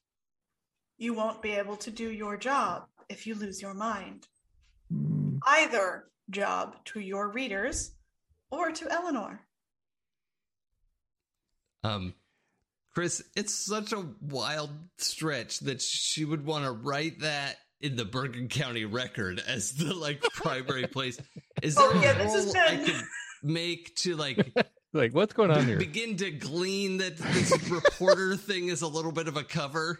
I know she also works for Eleanor, but the news agency being a front kind of thing.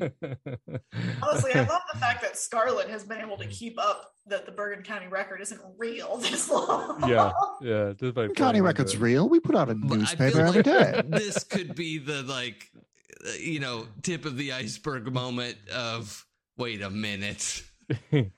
I've never read the Bergen County Record. Why is this New Jersey paper have bureaus all over the world? So that would, I guess, Wit and Savvy. Okay. I've got some dice in that.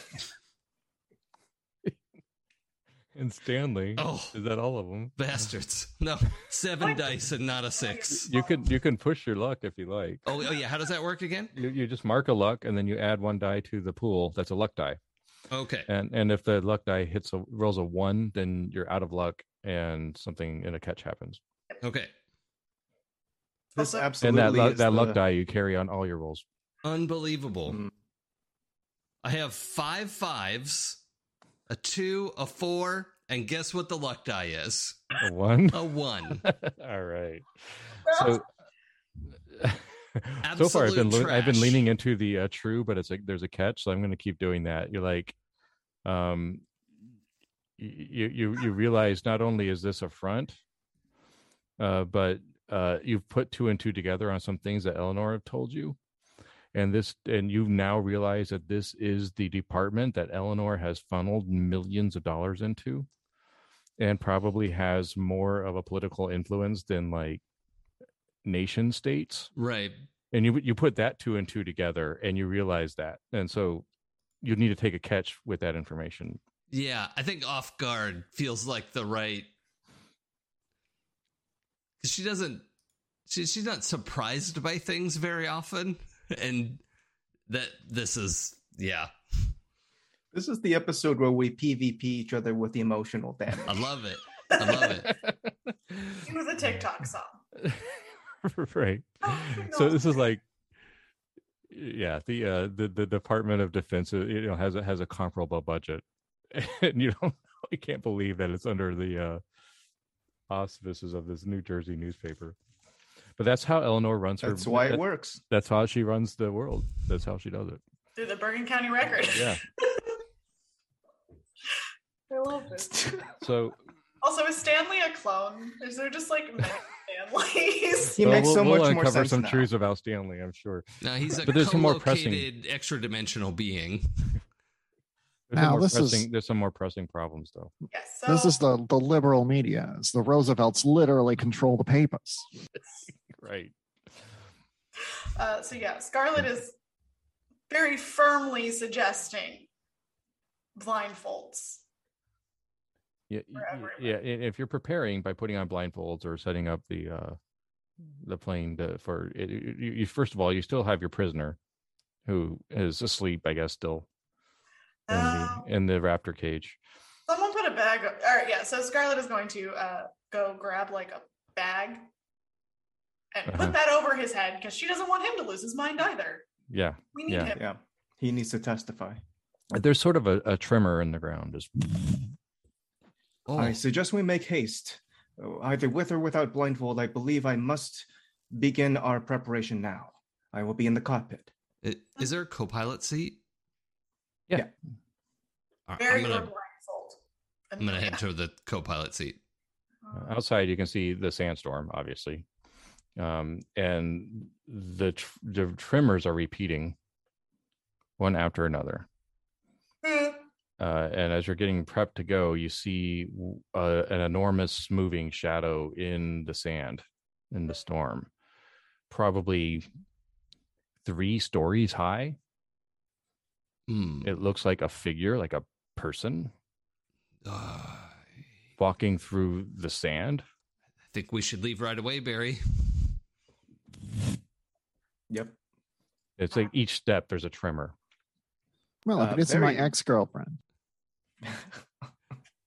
Barry 40-foot begins. woman? Is that a good thing or a bad thing? I'm not entirely sure.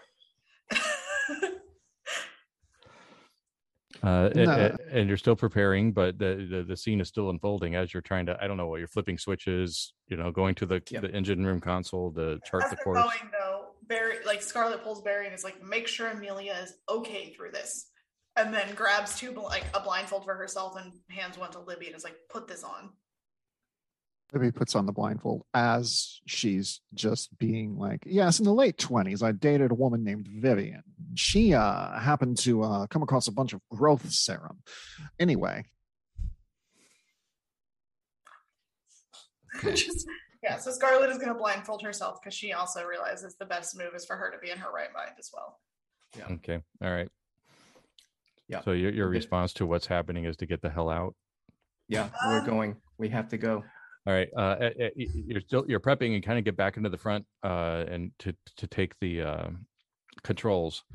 And now there is a mass of people coming through the sand, and many of them are in different stages of decay, but they all look like undead bodies marching through the sand. And you can see some of them look really, really old and skeletal and mummified. Some of them look pretty new and fresh. And at the head of that, coming through the sandstorm, is Stuart, who is Mr. Metcalf, leading the charge of this apparently undead army with a giant titan from behind. We can't really see the features of the titan, but you're starting to make out the silhouette of a giant jackal head. Can I see this before I put my blindfold on? Well, you're hearing stuff, so if you want to take off the blindfold, like, what's going on up there? Yeah, no, I guess Scarlet is going to go before. She's going to say, okay, what the hell is going on? And then Mr. Metcalf, he's out there with those things. Do we need to face this threat head on, or is it something we could circle around back to? I don't like being in the middle of it. Is he dead looking? Yeah, it looks like he's been bludgeoned. And it also looks like he is leading the charge of these. And it's not the first time you've seen undead, but you've never really seen an undead army. And this is definitely what that is. And it seems like he's at the head. If he's not leading it, it's at the head of it. Hey, Libby. Yes. What was that thing you said to unraise the dead? Oh, yes. Utterance 80. Oh, gosh. I've forgotten. Was it 82? I think it was 82. I just know it off the top of my head if you'd like me to give it a shot. Yeah. Do you have like a mic comm system that we can use? You can do external microphone? I could create a resonant frequency in the panels on the outside of the ship. Sure, do that. Did I hear giant jackal head? I think it might be Vivian, honestly. We should check.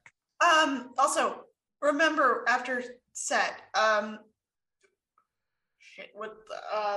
off the top of my head don't remember who has the jackal. Toth. So Scarlet is like, do you remember which Egyptian god has the jackal head and use that name? Because I remember the set that we had to use set. It's Anubis. Thank you. Scarlet is low-key panicking. I feel trying to keep it together. I feel like Amelia can have that knowledge that I also have. Yes. Yes, the Anubis who guides souls to the afterlife. Yep. Among other things. All right. Okay, here we go. It is Anubis who has come with it. Unmuting myself because I forgot it. It is Anubis who came with it. He has come out carrying the Eye of Horus. Now we need to do a table of offerings. I figure we'll just throw some of these in-flight meals out. They're not very good. Sorry, Barry. Counts. I thought they were fine. And so you're going to do Utterance 82? And Chris, yes, I just did it. I'm going to hit the butt of my photonic wrench just against the frame of the ship, to amplify. And we'll, try to create a resonance that then Libby will have to speak into. It does reverberate loudly through the sandstorm. However, the Titan silhouette is not stopped. And as it comes in closer, you realize maybe why. It's entirely made of stone. This was like a limestone statue that has been crossing the desert. And it's giants. The dead didn't, they're still going. Well, I mean, you didn't call them out, to be fair. Oh, you're not the one who raised them. Well, no, you used Anubis's name. Okay, try the other one. Just try any verse of that verse you can get to unraise these dead. The giant stone hand is coming down to grab the plane, and it is about the size of the plane. Barry is going to make eye contact as much as he can with Stuart. He's going to say out loud, "I will bring you home, just not today." And he's going to close his eyes and connect with the river Styx. Is Libby going to shout out another Utterance 82? Yeah, I'll just keep shouting it until they all die. Until they all re-die, honestly. My goodness. So they unlive? Yes. Return to death, everybody. Come on. Libby Scarsdale's asking you to. I'm very attracted. Okay, so do you make it look good while you're doing it? Absolutely. When you have a photonic wrench as your microphone? Yes. There's one particular corpse. He used to be a man named Yeah, I almost said Stanley. He used to be a man named Paul, and he was just a common worker. He worked in a grocery store in Paris, France, until one day he died, and then he was conscripted into an army of the dead. But he was walking alongside all his dead brethren, and he looked up and he saw sitting in a beautiful Zeppelin plane hybrid thing, a woman, a blindfold over her eyes, but the most beautiful thing he'd ever seen. And he said, "This is a thing I can die for." And then he died again. I don't know if everyone else did, but Paul did. That's true. I introduced a charm to make it true. You're just playing into my vanity by using rules from my other games. Why don't we do a savvy roll to see if you can figure out how to unpack Utterance 82 to be like a Mass Effect, or at least useful beyond. You're on mute. Can I add a help die with the microphone setup? That makes sense. Yeah. Okay. So you get another die for your pool from that. Okay.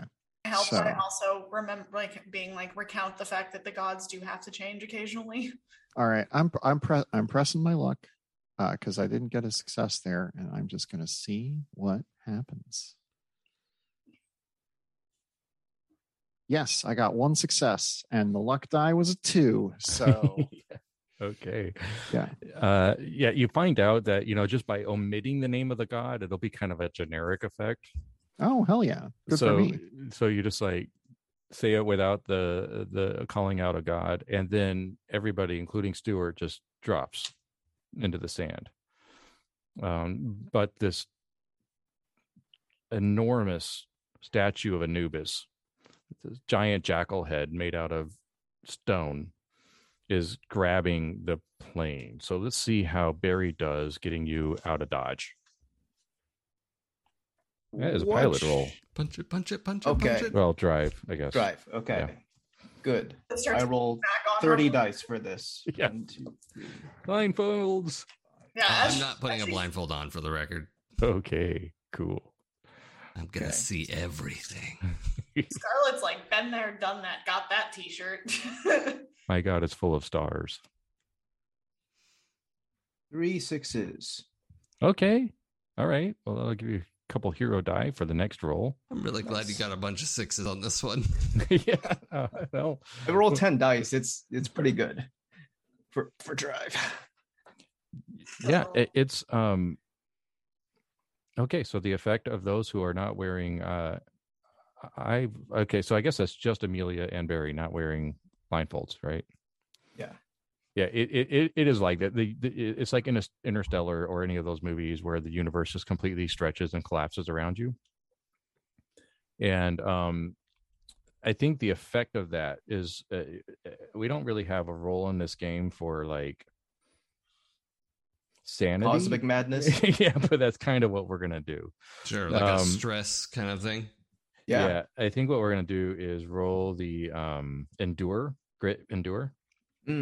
to see how well you can withstand. Oh, I did put 1 into endure, so okay. You also, I don't think you did last time, but you do have a hero die from one of your rolls. Oh, that's right. I forgot to remind you to use it. Yes, okay. And then Barry's got 2. I'll use that now.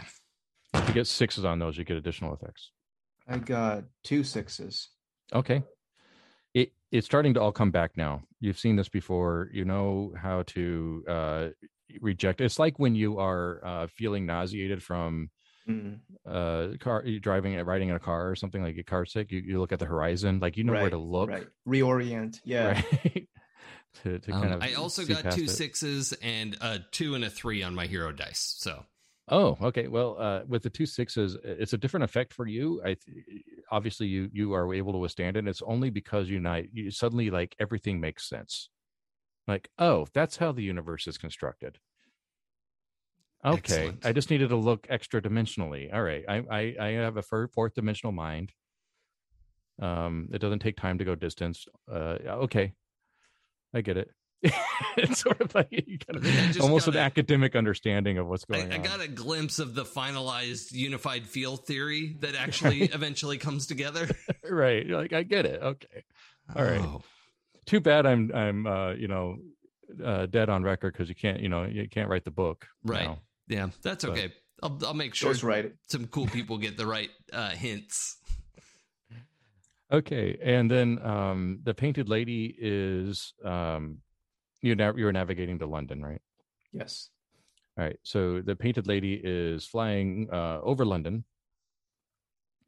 I don't know if air traffic control is a problem right now in London, but they are on high alert because of the upcoming war. Yeah. Yeah, and so you do get ushered by other planes to a military airfield. So I check in with Miss Director. Shall we abide by our escorts? I mean, do I have a way of speaking? Like, do I have a code or something, or something from, or does Amelia, like, does one of us have like a, hey, we're allies, we're okay? Yeah, you have the protocol. Oh yeah, I must have been sent with something since we had to come here. Yeah. Right. So you're being ushered to the airfield where you're supposed to go. Okay. And we'll end there. Cool. Unlike last time, I forgot to do experience, so let's do that. All right. Hooray. We did catch up though offline, everyone. So the experience questions are. Oh, also, I forgot my ambition is uncover lost knowledge. I realized I could have gotten a thing for that your earlier. Ambition, right? That's so funny about these kind of rules-like games. You kind of forget the rules that are there. Yeah. All right. So, did you participate in the session? Okay, well, so you get an experience for that. Hey. Did you risk your life because of your ambition? I think you can count that because sanity kind of falls into that. Sure. Did you risk your life for another adventurer? A lot of life risking this session. I don't think I did. Yeah.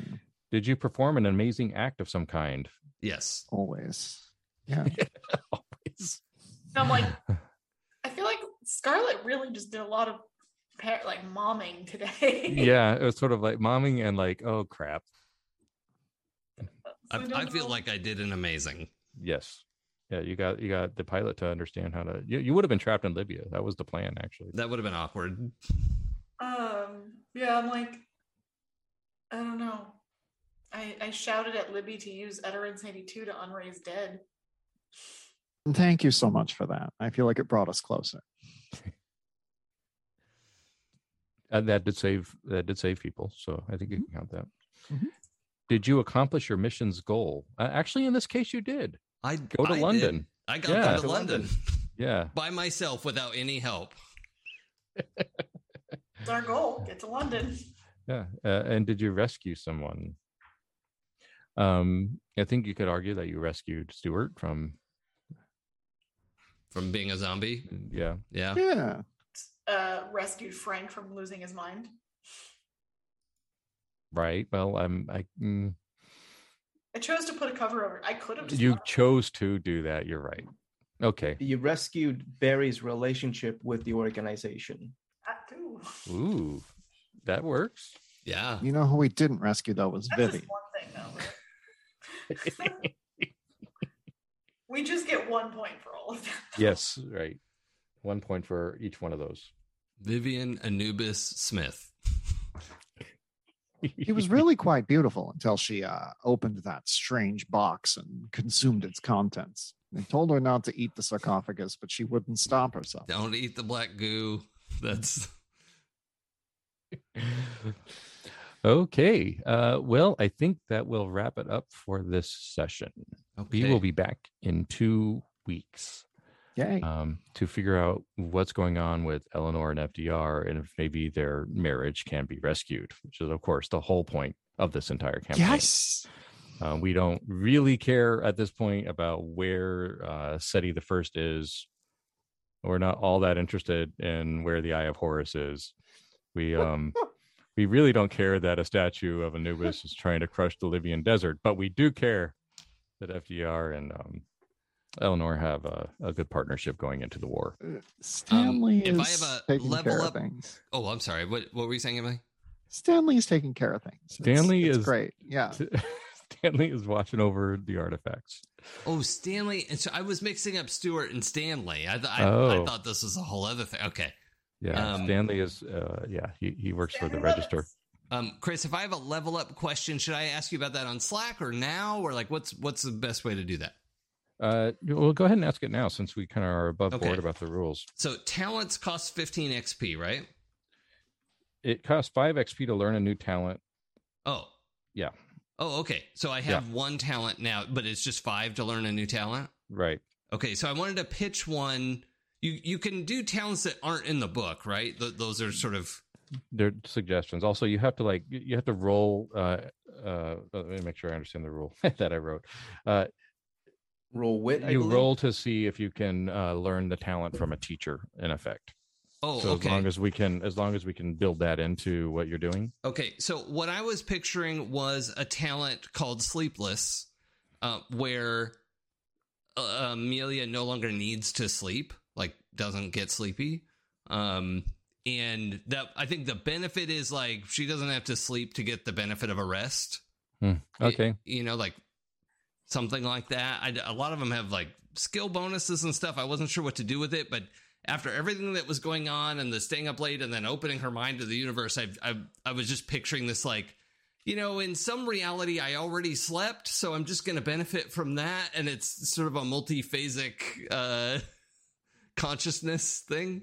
Okay, so all you have to do is roll 1 die, and Okay. if it's a success, you can take that talent.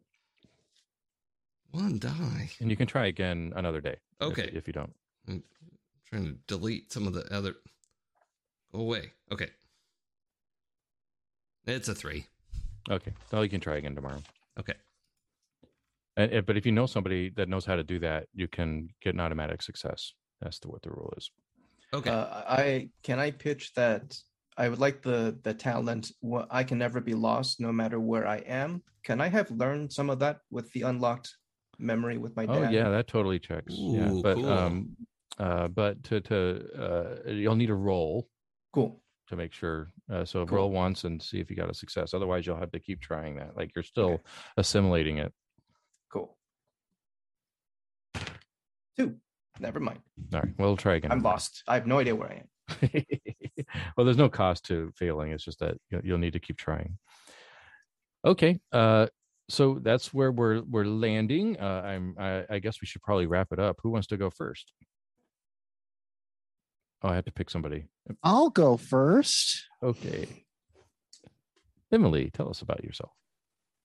I'm Emily St. James. I have played Libby Scarsdale this evening.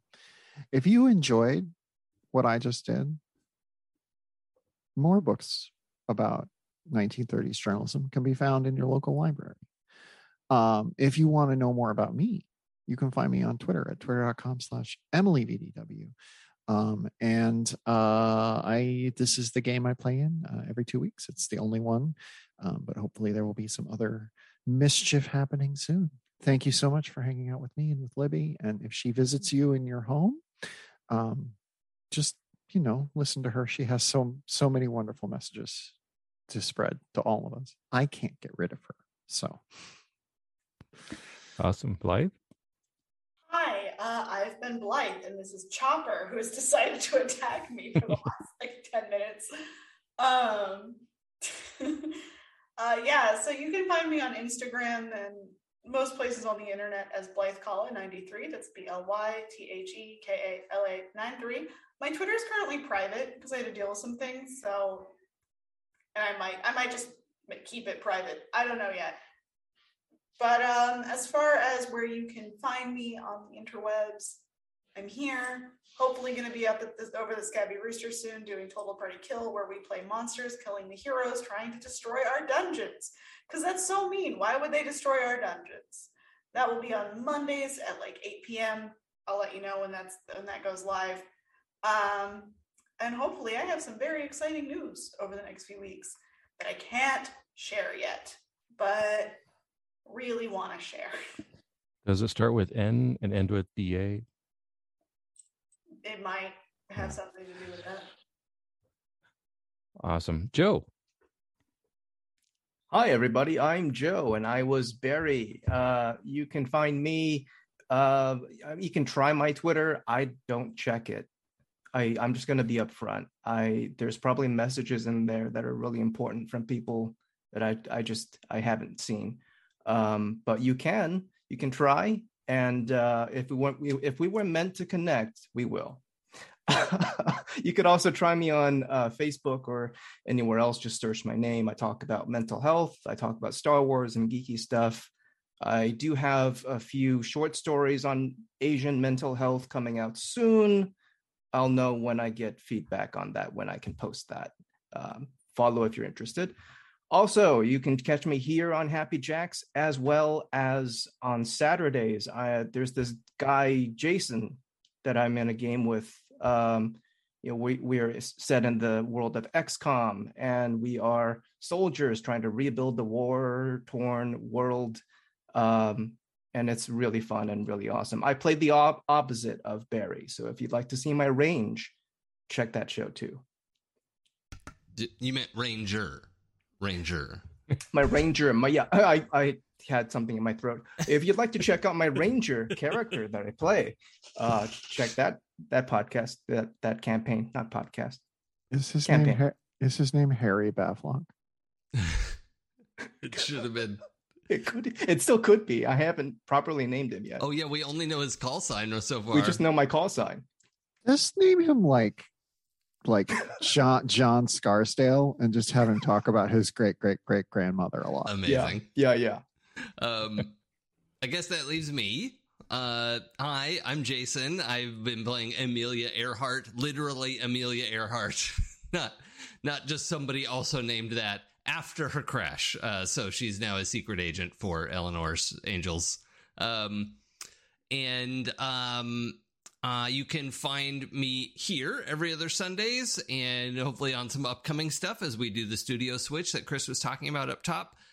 So lots of fun stuff happening here on Happy Jacks. And if you follow me on Twitch and Twitter at It's Probably Okay, you can find my Twitch channel there, where on Tuesdays or Wednesdays, I like to play games that are hard and you die a lot. That's on Wednesdays we wear death, but it might be on Tuesdays, so we'll see. There's a scheduling issue. Fridays, I have a 2-player setup on Twitch where my friend Sam and I do video games together. And on Saturday afternoons at 1 p.m. Pacific time, we have the XCOM RPG using the Band of Blades system, GM'd by the one and only Pooja. You can find her at LA Desi Girl, LADESI Girl on Twitter. And she's amazing and prolific, and you should follow her. So that's all I have to say about that. Awesome. Well, thank you, everybody. Oh, Emily, were you saying something? No, you came up to microphone pose. I like to look like, I feel like this is a good look for me. Honestly, good. It's like want the I am fans poised. to I am poised at the microphone. I just want the fans to get, just see me at my best. Yeah, well, that's a screen capture right there, for a thumbnail. Okay, well, I am Christopher Gray. This has been Temples and Tombs, and on the Happy Jacks RPG Network, and we will be back in a couple weeks. See you then.